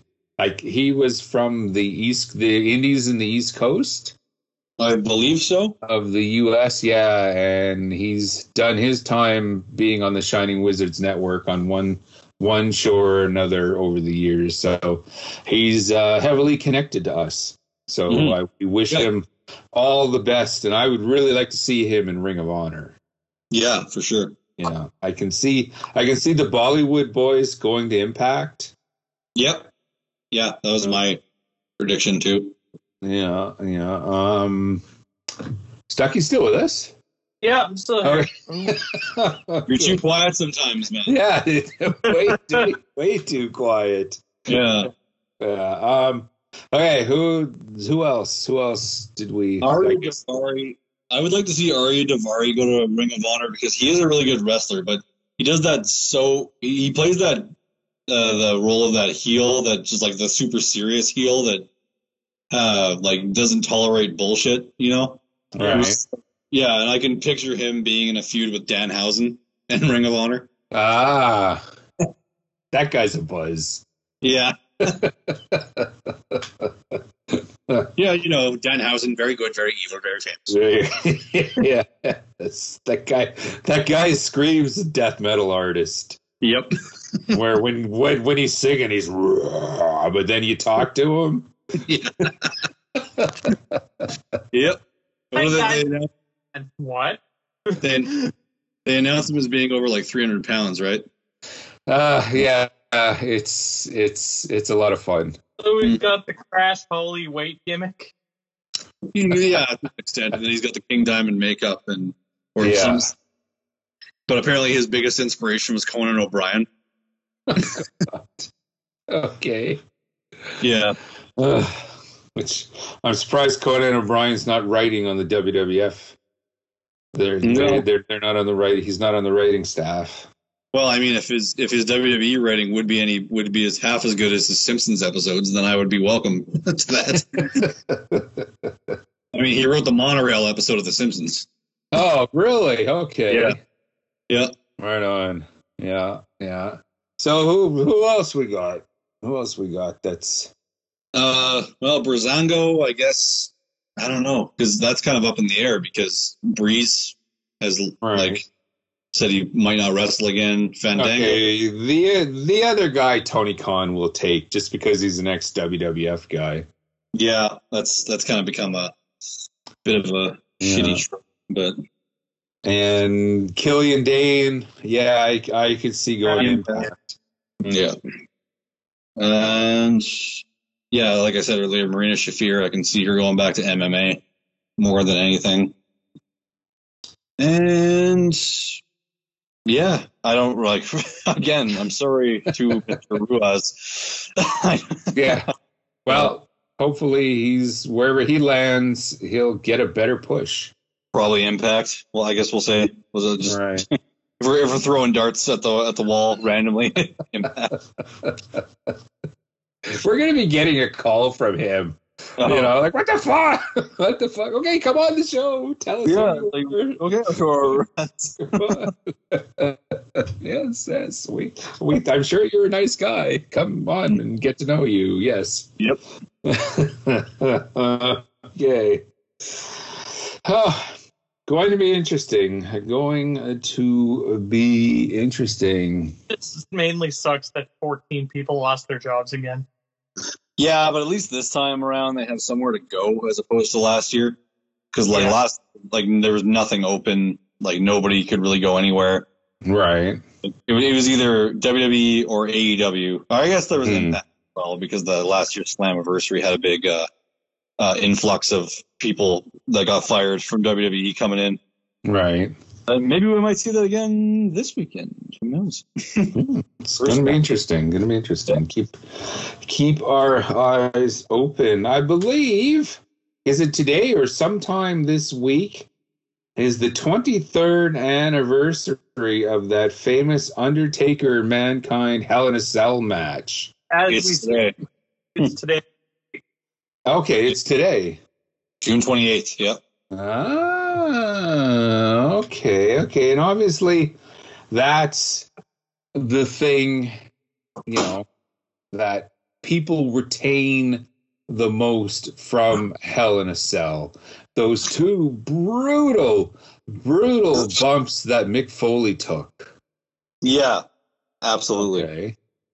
Yeah. What? Okay, and then we're transitioning. We're switching to this week's Turnbuckle Talk. All things Hell in a Cell, considering that event just happened, and today was that rather bizarre anniversary. What was going through? Sorry. So this episode is being bookended by Hell in a Cell. Pretty much, yeah. Yep. Yeah. What was going through your minds when you saw that particular match?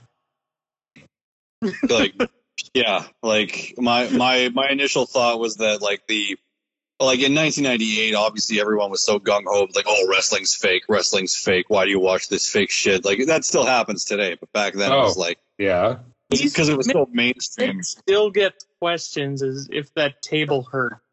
Yeah, but it's like back then, like, because wrestling was such a mainstream thing, then it kind of became like the norm for like mainstream news outlets to like debunk wrestling and be like, oh, we're going to prove to you that it's fake, and we're going to bring these guys on and we're going to ask them all the questions. And then Vader ended up threatening a guy. Didn't Dave Schultz teach these guys anything? Yeah, apparently not. But yeah, like, you see it all the time in highlight packages. Mick Foley being thrown from the top of the cell through the Spanish announce table. Mm-hmm. JR's initial reaction was just absolutely like that'll go down as one of the most iconic commentary lines in all time, saying like, "Good God Almighty, they killed him. He's broken in half." Okay, yeah, like that first one was brutal enough. Mm-hmm. That second bump through the top of the cage.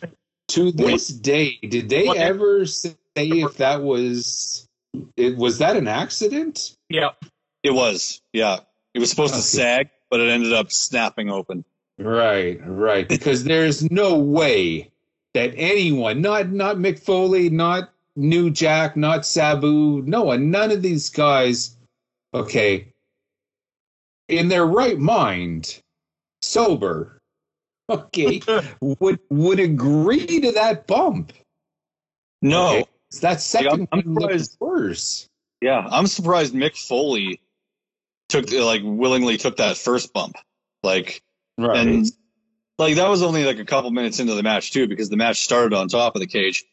Right. Like Mick Foley made his way up there while Undertaker was coming out. Undertaker climbed up the cage, even though he had a broken. Yeah, that was another thing. Undertaker had a broken foot going into this match, but he came out on the better end.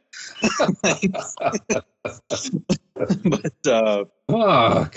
Yeah, so it starts on the top of the cage, and they're walking along, and then at a couple spots, the snap ties you could see were like breaking. And then when they got close to that edge, you were kind of just like, ooh. It's like, oh, are they? It's like, and like. Then that part came where Undertaker just grabbed Mankind by the back of his pants and his neck and just threw him off like it was nothing. And I was just like before he initially went off and went to the table, I was like, no, he's gonna grab the edge of the cell, and then he just goes off, and I was like, oh my God. Like, I was 12 years old when this happened. So, right. Yeah, it was. It was surreal, and then I just had to remind myself that it's fake, and he's okay. Well, yeah, at least you hope. Yeah. And of course, there's the iconic image of his tooth in his nostril. Oh yeah, when that was another thing. Like that's fucked up.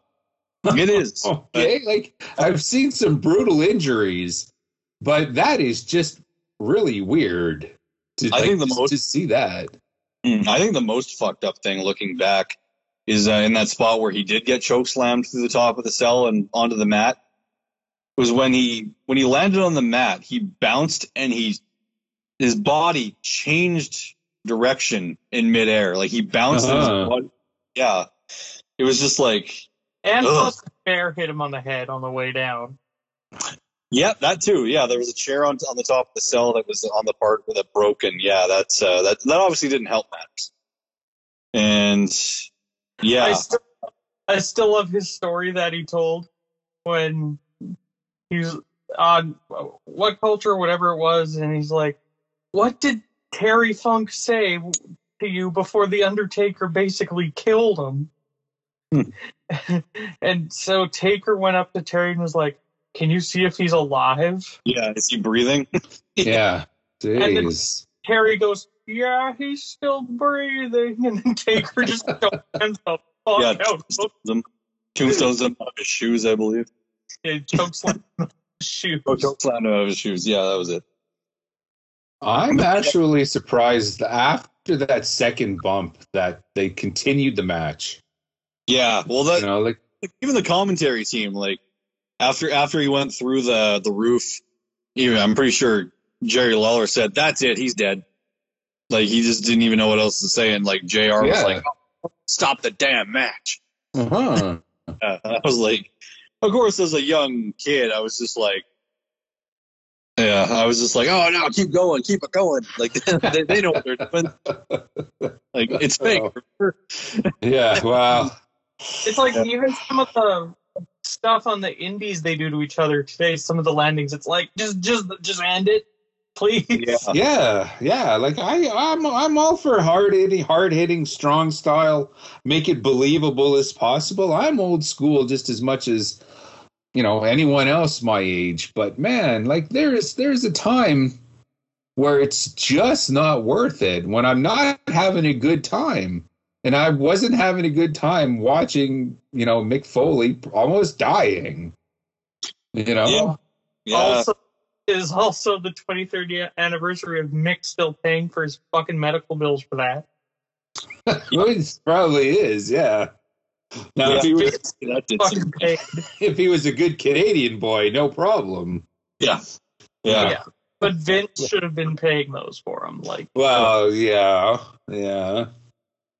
Mm-hmm. But that's a whole other thing, because once you start getting into that, and the last thing he wanted was any sort of unionization and all that. There's no way Vince wants to pay for the health, safety, and welfare of his employees. Yeah, they'll fund rehab for anyone who is under contract or ever has been under contract. They'll fund their rehab, but they won't pay their medical bills. Well, right.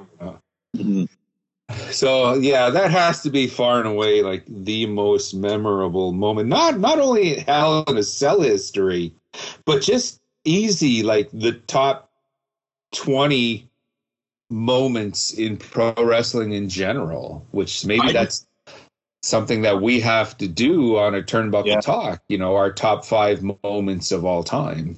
I can't even imagine what must have been going through the Undertaker's head during those 2 big bumps. Because I'm sure it's like there was a moment where he thought that Mick Foley might have been actually dead, and then he killed him. Yeah, and he's just like, oh my God, especially after that second bump. He's dead. I'm going to jail. Vince is going to jail. I'm pretty sure even after the match was done, when Vince was in the back talking to Mick Foley, I'm pretty sure Mick Foley doesn't even remember this. But probably not. Yeah, I think Vince said that he went up to Mick and said, "Look, I appreciate everything that you did for me out there, but I never want to see that ever again." The wise man once said, "That looked great. Don't ever fucking do it again." Like that. Yeah. The Hell in a Cell itself. Mm-hmm. Okay, rather a unique match. Its origins go back to 1997. The Bad Blood. I guess it was one of the In Your House. Yeah, Bad Blood. It was kind of a blow off for Shawn Michaels' Undertaker in a way to introduce Kane. It's Kane. It's gotta be Kane. Oh Yeah. my God, by God. And the whole idea, was originated from the mind of Jim Cornette. Now, see, there's something. People can bash Cornette all they want about his slant on modern wrestling, but he did a lot, for wrestling behind the scenes, not only, in the WWF, but in Ring of Honor and in WCW and the territories and all that. Like, the guy, give the devil his due. Because he came up with this concept that's still standing today. Now, granted, he did kind of take the idea from his days in Memphis. Jerry Lawler had a lot of these type of cage matches that gave some area, around the ring to work as well. And the idea of closing the top of the cage came from the last Battle of Atlanta. The very first time that happened, 1983, I want to say it was the Mid-Atlantic area, Tommy Rich versus Buzz Sawyer in Atlanta. They had that brutal cage match, and the selling point to that was the roof over the cage. That was the very first match, the very first time that ever happened. And of course, the NWO, they kept that tradition going. Crockett, Mid-Atlantic became Crockett, which was still part of the NWA. And then boom, that was the War Games. Yes, okay. So it went from last Battle of Atlantic to War Games to Hell in a Cell, and that's where we are today. And don't forget about the Shark Cage match. The Shark Cage match. Okay, what am I missing there? I don't know. Didn't we talk about the Shark Cage match last time, where it was like two guys like in the shark cage by themselves? It was like, what can you really do with this? So it's just like, yeah, a cage with a roof on it, but it's just like literally like 3 feet of movement. Yeah. And then that just kept evolving from there, Actually, I'm going to share a little bit of my real world with you. I'm like, I keep what I do for money, like my money job. I kind of keep it away from this program, away from Radioactive Metal, and just the scenes in general. I don't really like to talk about my money job, but I'm in the shipping department.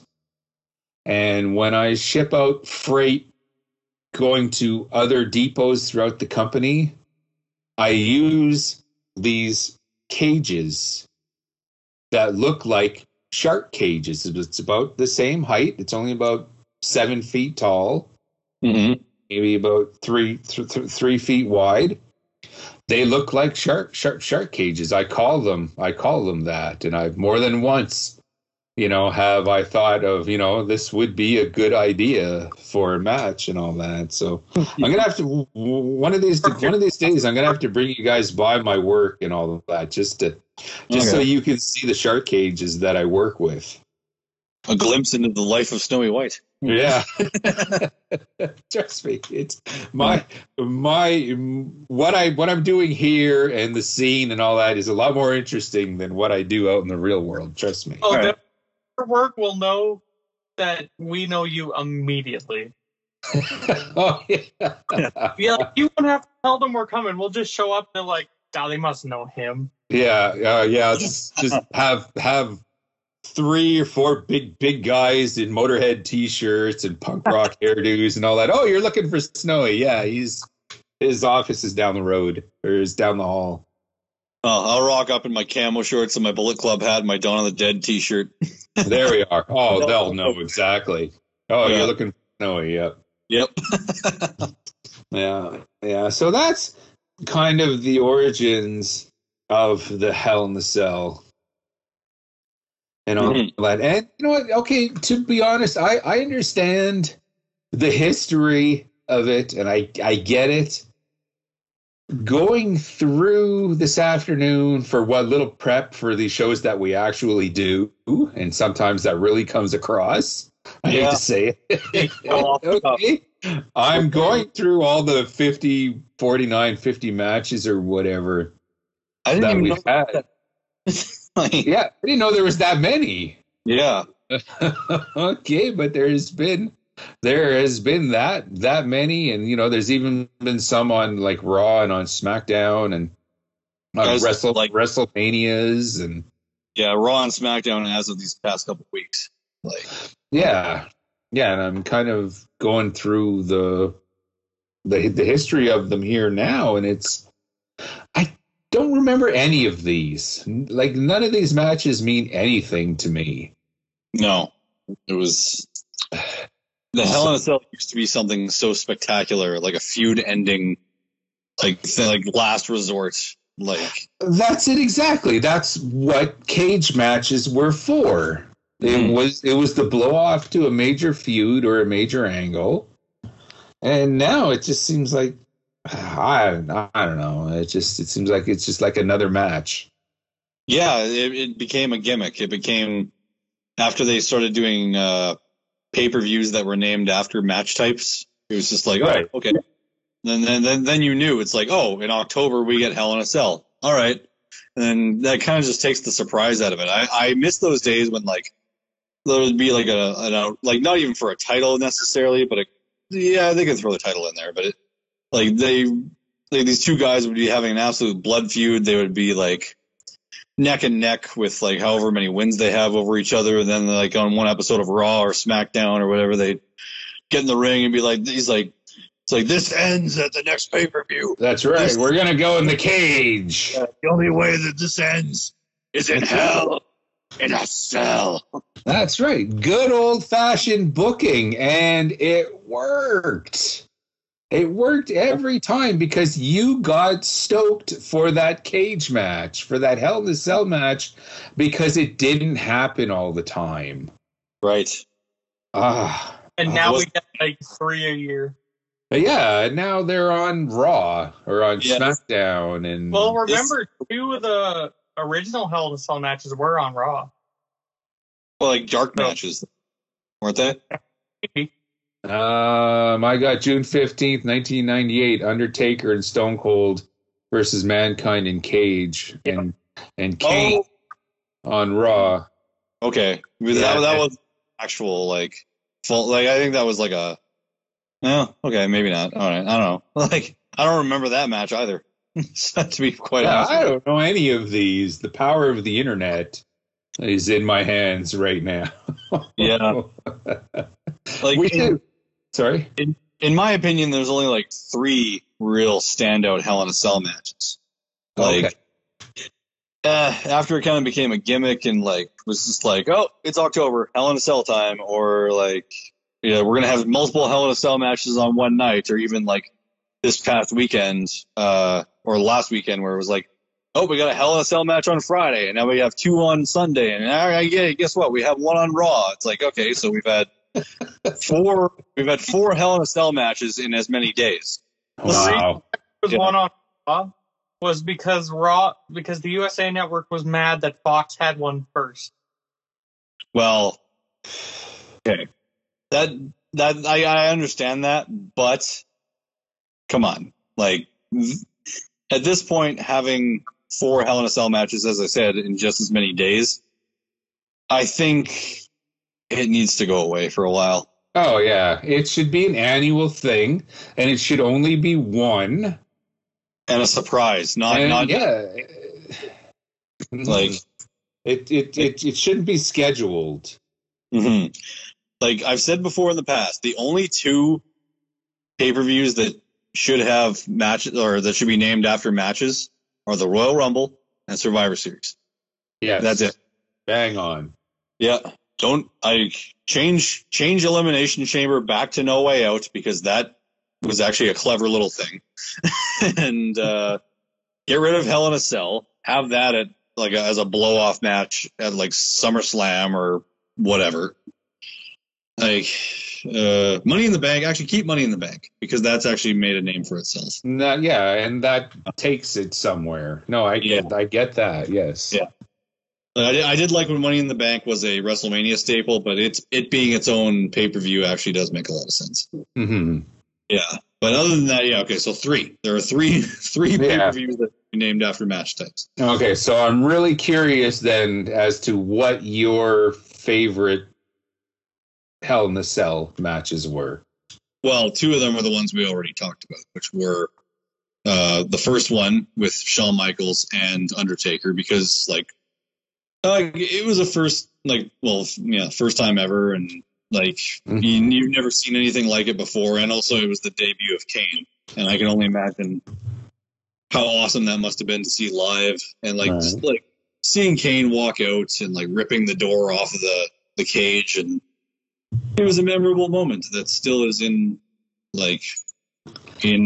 highlight packages to this day. That's right. So, you always remember your first time. Always, yeah. And then let's put it that way. Yeah. And then June 18th, 1988, at King of the Ring. You can't really argue that WWE kind of jumped the shark with Hell in a Cell matches with the one we've been talking about. Between Mankind and The Undertaker. That was kind of the pinnacle of Hell in a Cell matches. After a guy thrown off the top through a table and then goes through, where do you go from there? You can't. It's literally, you've jumped the shark. You're right. That's good enough. Yeah. You've done it all. Yeah. But the third one that I really did like was Triple H versus Cactus Jack. That was a really good one, too, where Mick Foley again went through the top of the cage, but this time he didn't actually slam onto the mat. There was actually they did the trapdoor thing where he went through the canvas. Oh, okay. And so there was actually some give there this time. It's still one. Yeah, I have no doubt in my mind that he got hurt still, but at least it was a little bit better. Yeah. Right. But yeah, that match between Triple H and Cactus Jack in Hell in a Cell was definitely, though that was, to bring back to my previous point, a feud ender, because those two had already had a brutal street fight at the Royal Rumble before that, and they said no, there's only one way we're ending this, and it's inside Hell in a Cell. And if Mick Foley lost, then that was his retirement match. Right. And then he was back a month later. Yeah, I know. Yeah, but it was because no stipulation really lasts. My heart goes out. what a trooper Cactus Jack's wife is. Yeah, my heart goes out to her, because I know if it was Mrs. Snowy after she saw me take those 2 huge bumps, mm-hmm. and then they want to do it again, at No Way Out in 2000. Mrs. Snowy, she would be in Titan Towers so quick, brandishing a chair, okay, saying there's no fucking way, you're doing that to my husband again. She would just go ballistic. If you were Foley, Mrs. Snowy would have killed you when you were in Japan. Yeah. Got back from doing 2 months of death matches, and she would have just been like, "Are you fucking nuts? Are you kidding me?" Yeah. I just just not just Foley's wife, but a lot of these guys that have just been put right through the ringer. Terry Funk, mm-hmm. Mrs. Funk, and all that. We have to get one of these wives on the show and just get their feedback about everything that they went through. I'm everyone has a story, and I'm sure, Mrs. Whoever would have something to say. No doubt in my mind. Mm-hmm. Okay, what about you? Yeah, what have you got? Because I don't have any. I'm tapped. Like I said, I'm going through the list here. Yeah, the pick out, of course, are those 4 that we just talked about. Mm-hmm. And the one for me too is the first Lesnar Taker. Okay. Hell in a Cell 2015? No. 2002. Oh, Biker Taker. Yeah, Ah. that one. That was the one that led to. I believe that was the one that led to the creation of the Elimination Chamber. Yep. Yeah. Yeah, that one was so good. Right. Holy shit. You guys are like the Rain Man when it comes to this stuff. That's the one where Brock threw the stairs at Taker, and you could tell there was an actual little hole in Taker's head. Yeah. Oh, God. That man was gushing. Holy shit. Yeah. Well, Snowy, just for a brief backstory of what I was saying, that this was a SmackDown exclusive match that Stephanie McMahon had announced. It was Undertaker versus Brock for the WWE title. And Okay. Passed yeah. because Brock broke his hand 2 weeks prior.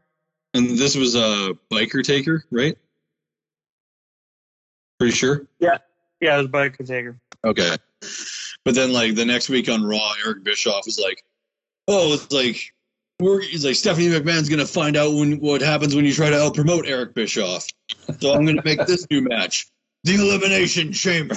It's like, okay. and then he didn't explain what it was until the week after that. I was like, oh, it sounds like he just made that name up off the top of his head. Because he had this look on his face where he was just like, God damn it, why did I say that? But yeah, for a brief history there. That's okay. Well, yeah.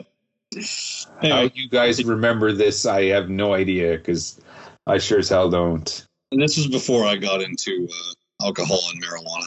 Oh, okay, that explains it. Yeah. All right. Anyway, Ducky, continue. The Triple H Jericho one was pretty good too. Yes, I don't remember that. That's the only Hell in a Cell match which ended on top of the cell. How did it, by pinfall or submission? Yeah, or? pinfall. Triple H pedigreed him, and then the ref counted 3 on top. Oh, interesting. Yeah, see, I don't remember that one. When did that one happen? Judgment Day, May 19th, 2002, in Tennessee. Okay. Yeah, that one doesn't really get talked about a whole lot, probably because Jericho's in AEW. But yeah, they're probably also another good one. The Armageddon Hell in a Cell. Oh, the 6-man. Yeah. Yeah, it was okay, let me see if I can do this. It was Undertaker, The Rock. Yeah. Kurt Angle. Yeah. Rikishi. Yeah. Stone Cold. Yep. Big Show. Nope. No, shit. I got 5 of them. Who was the 6th guy? Triple H. Oh, Triple H, of course. Oh, yeah, it was 2000. Of course it was Triple H. Okay, yeah. That was the one where Rikishi got thrown into that the hay truck. Yep. Yeah. Right. And I do believe right before Undertaker threw it was supposed to be a choke slam, but it just looked like he pushed him. Yeah. Because there was no way Rikishi would have actually hit the truck if he actually did give him a legit choke slam, and I'm pretty sure Undertaker would have gone off with him if he did. Mm-hmm. Yeah, Rikishi, I'm pretty sure said to Undertaker right before he went off, was like, "Tell my wife I love her." Because she's gonna kill me if I do another one of these matches. Yeah. That would be me. Yeah, exactly. She can't kill us all if I say that. Yeah. Right. Yeah. True. Guys, that works once. Only once. Okay, yes. There was one time she was fuming mad at me. Okay, and I said to her, "You are pretty." I took a line right out of Hank Hill. Yeah. From King of the Hill. Yeah, I said to her, she was fuming mad. I said, "You are pretty." She stopped, she smiled. The conversation was done. I tried that again, forget it. It works once, guys. You tried that again, you took a super kick. That's right. That's right. You tried it again, the frown only got more intense. Uh-huh. Yeah.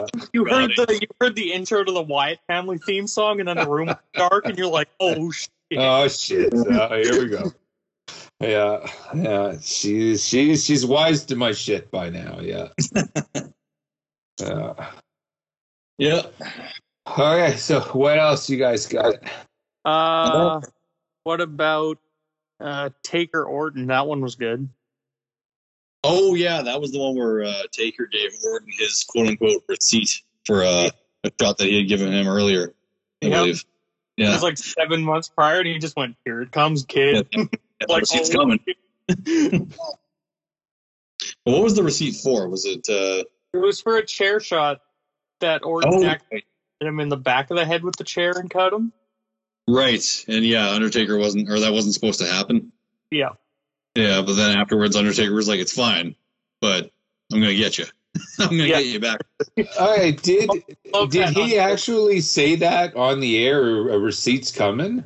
No, it was backstage. Okay. Okay. Well, no, it was like during the match when Orton was down, Undertaker like leaned over and like actually said to him, "It's like, so you know that receipt that I talked about? Well, it's coming right now."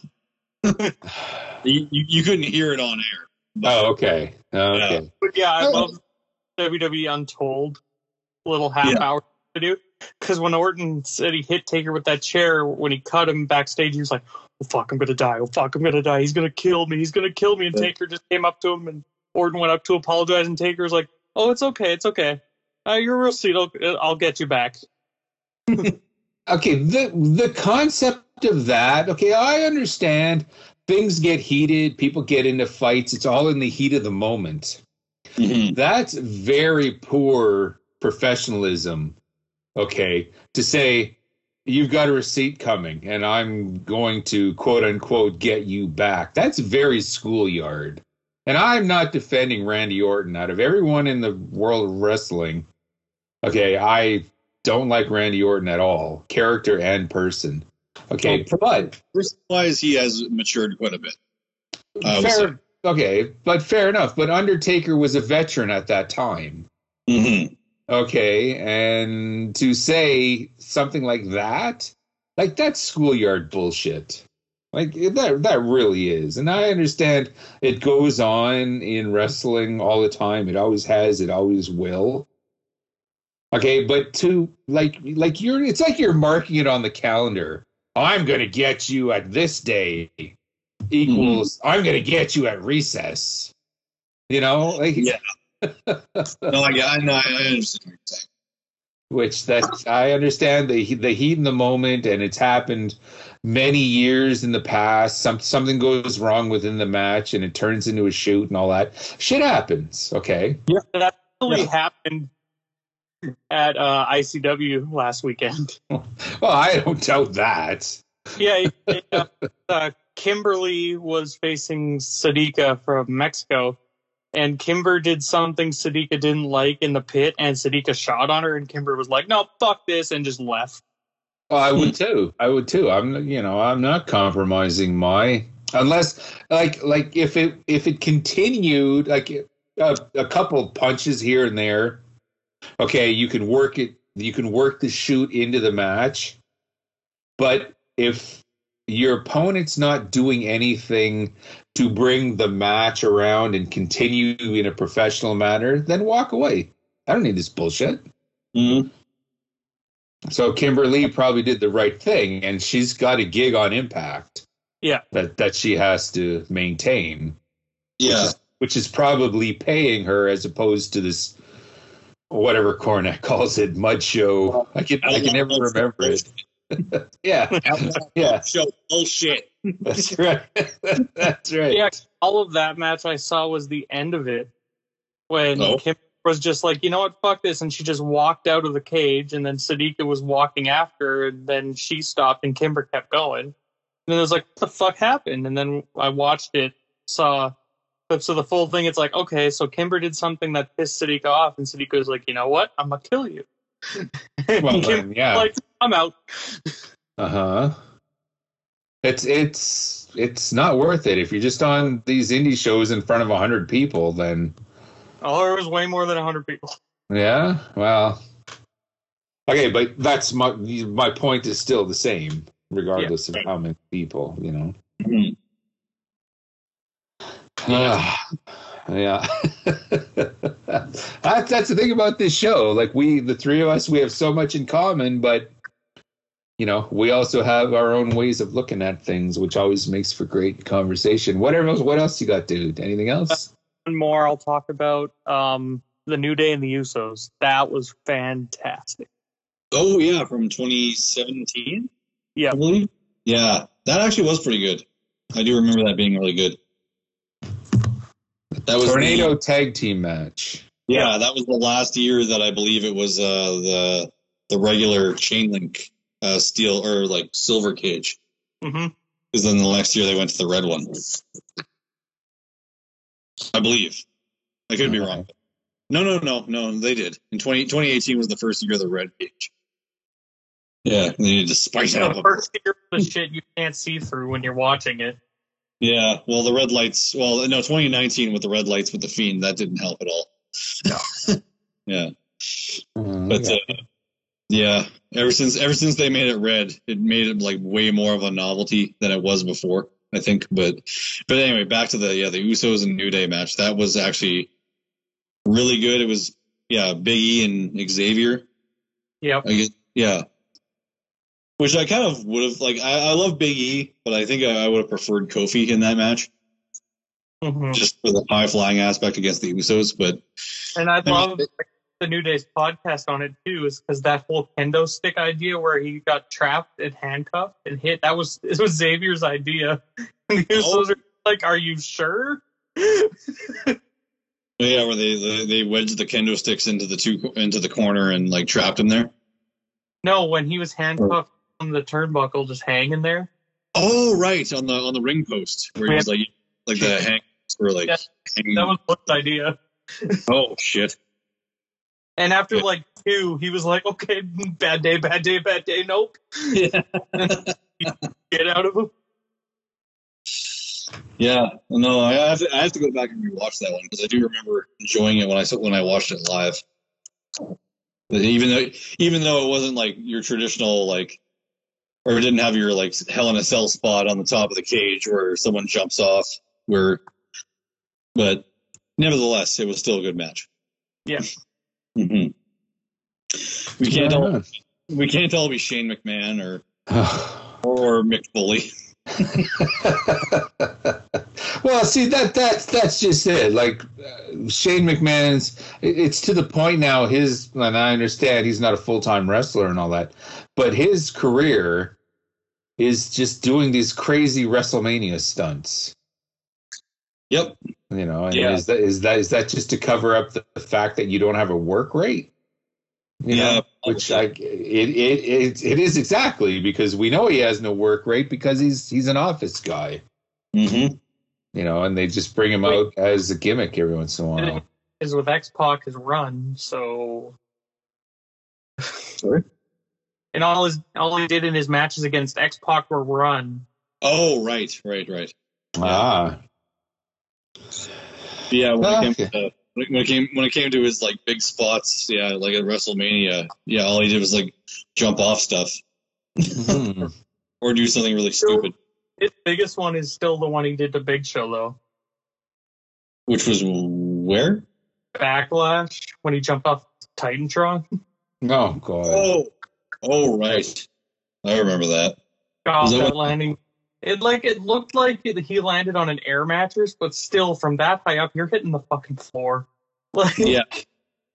Well, what about when I think it was at SummerSlam when he climbed up when Steve Blackman followed him up the Titantron and whacked him in the back with a kendo stick and he just fell backwards, like not even seeing where he was going. That would have been terrifying.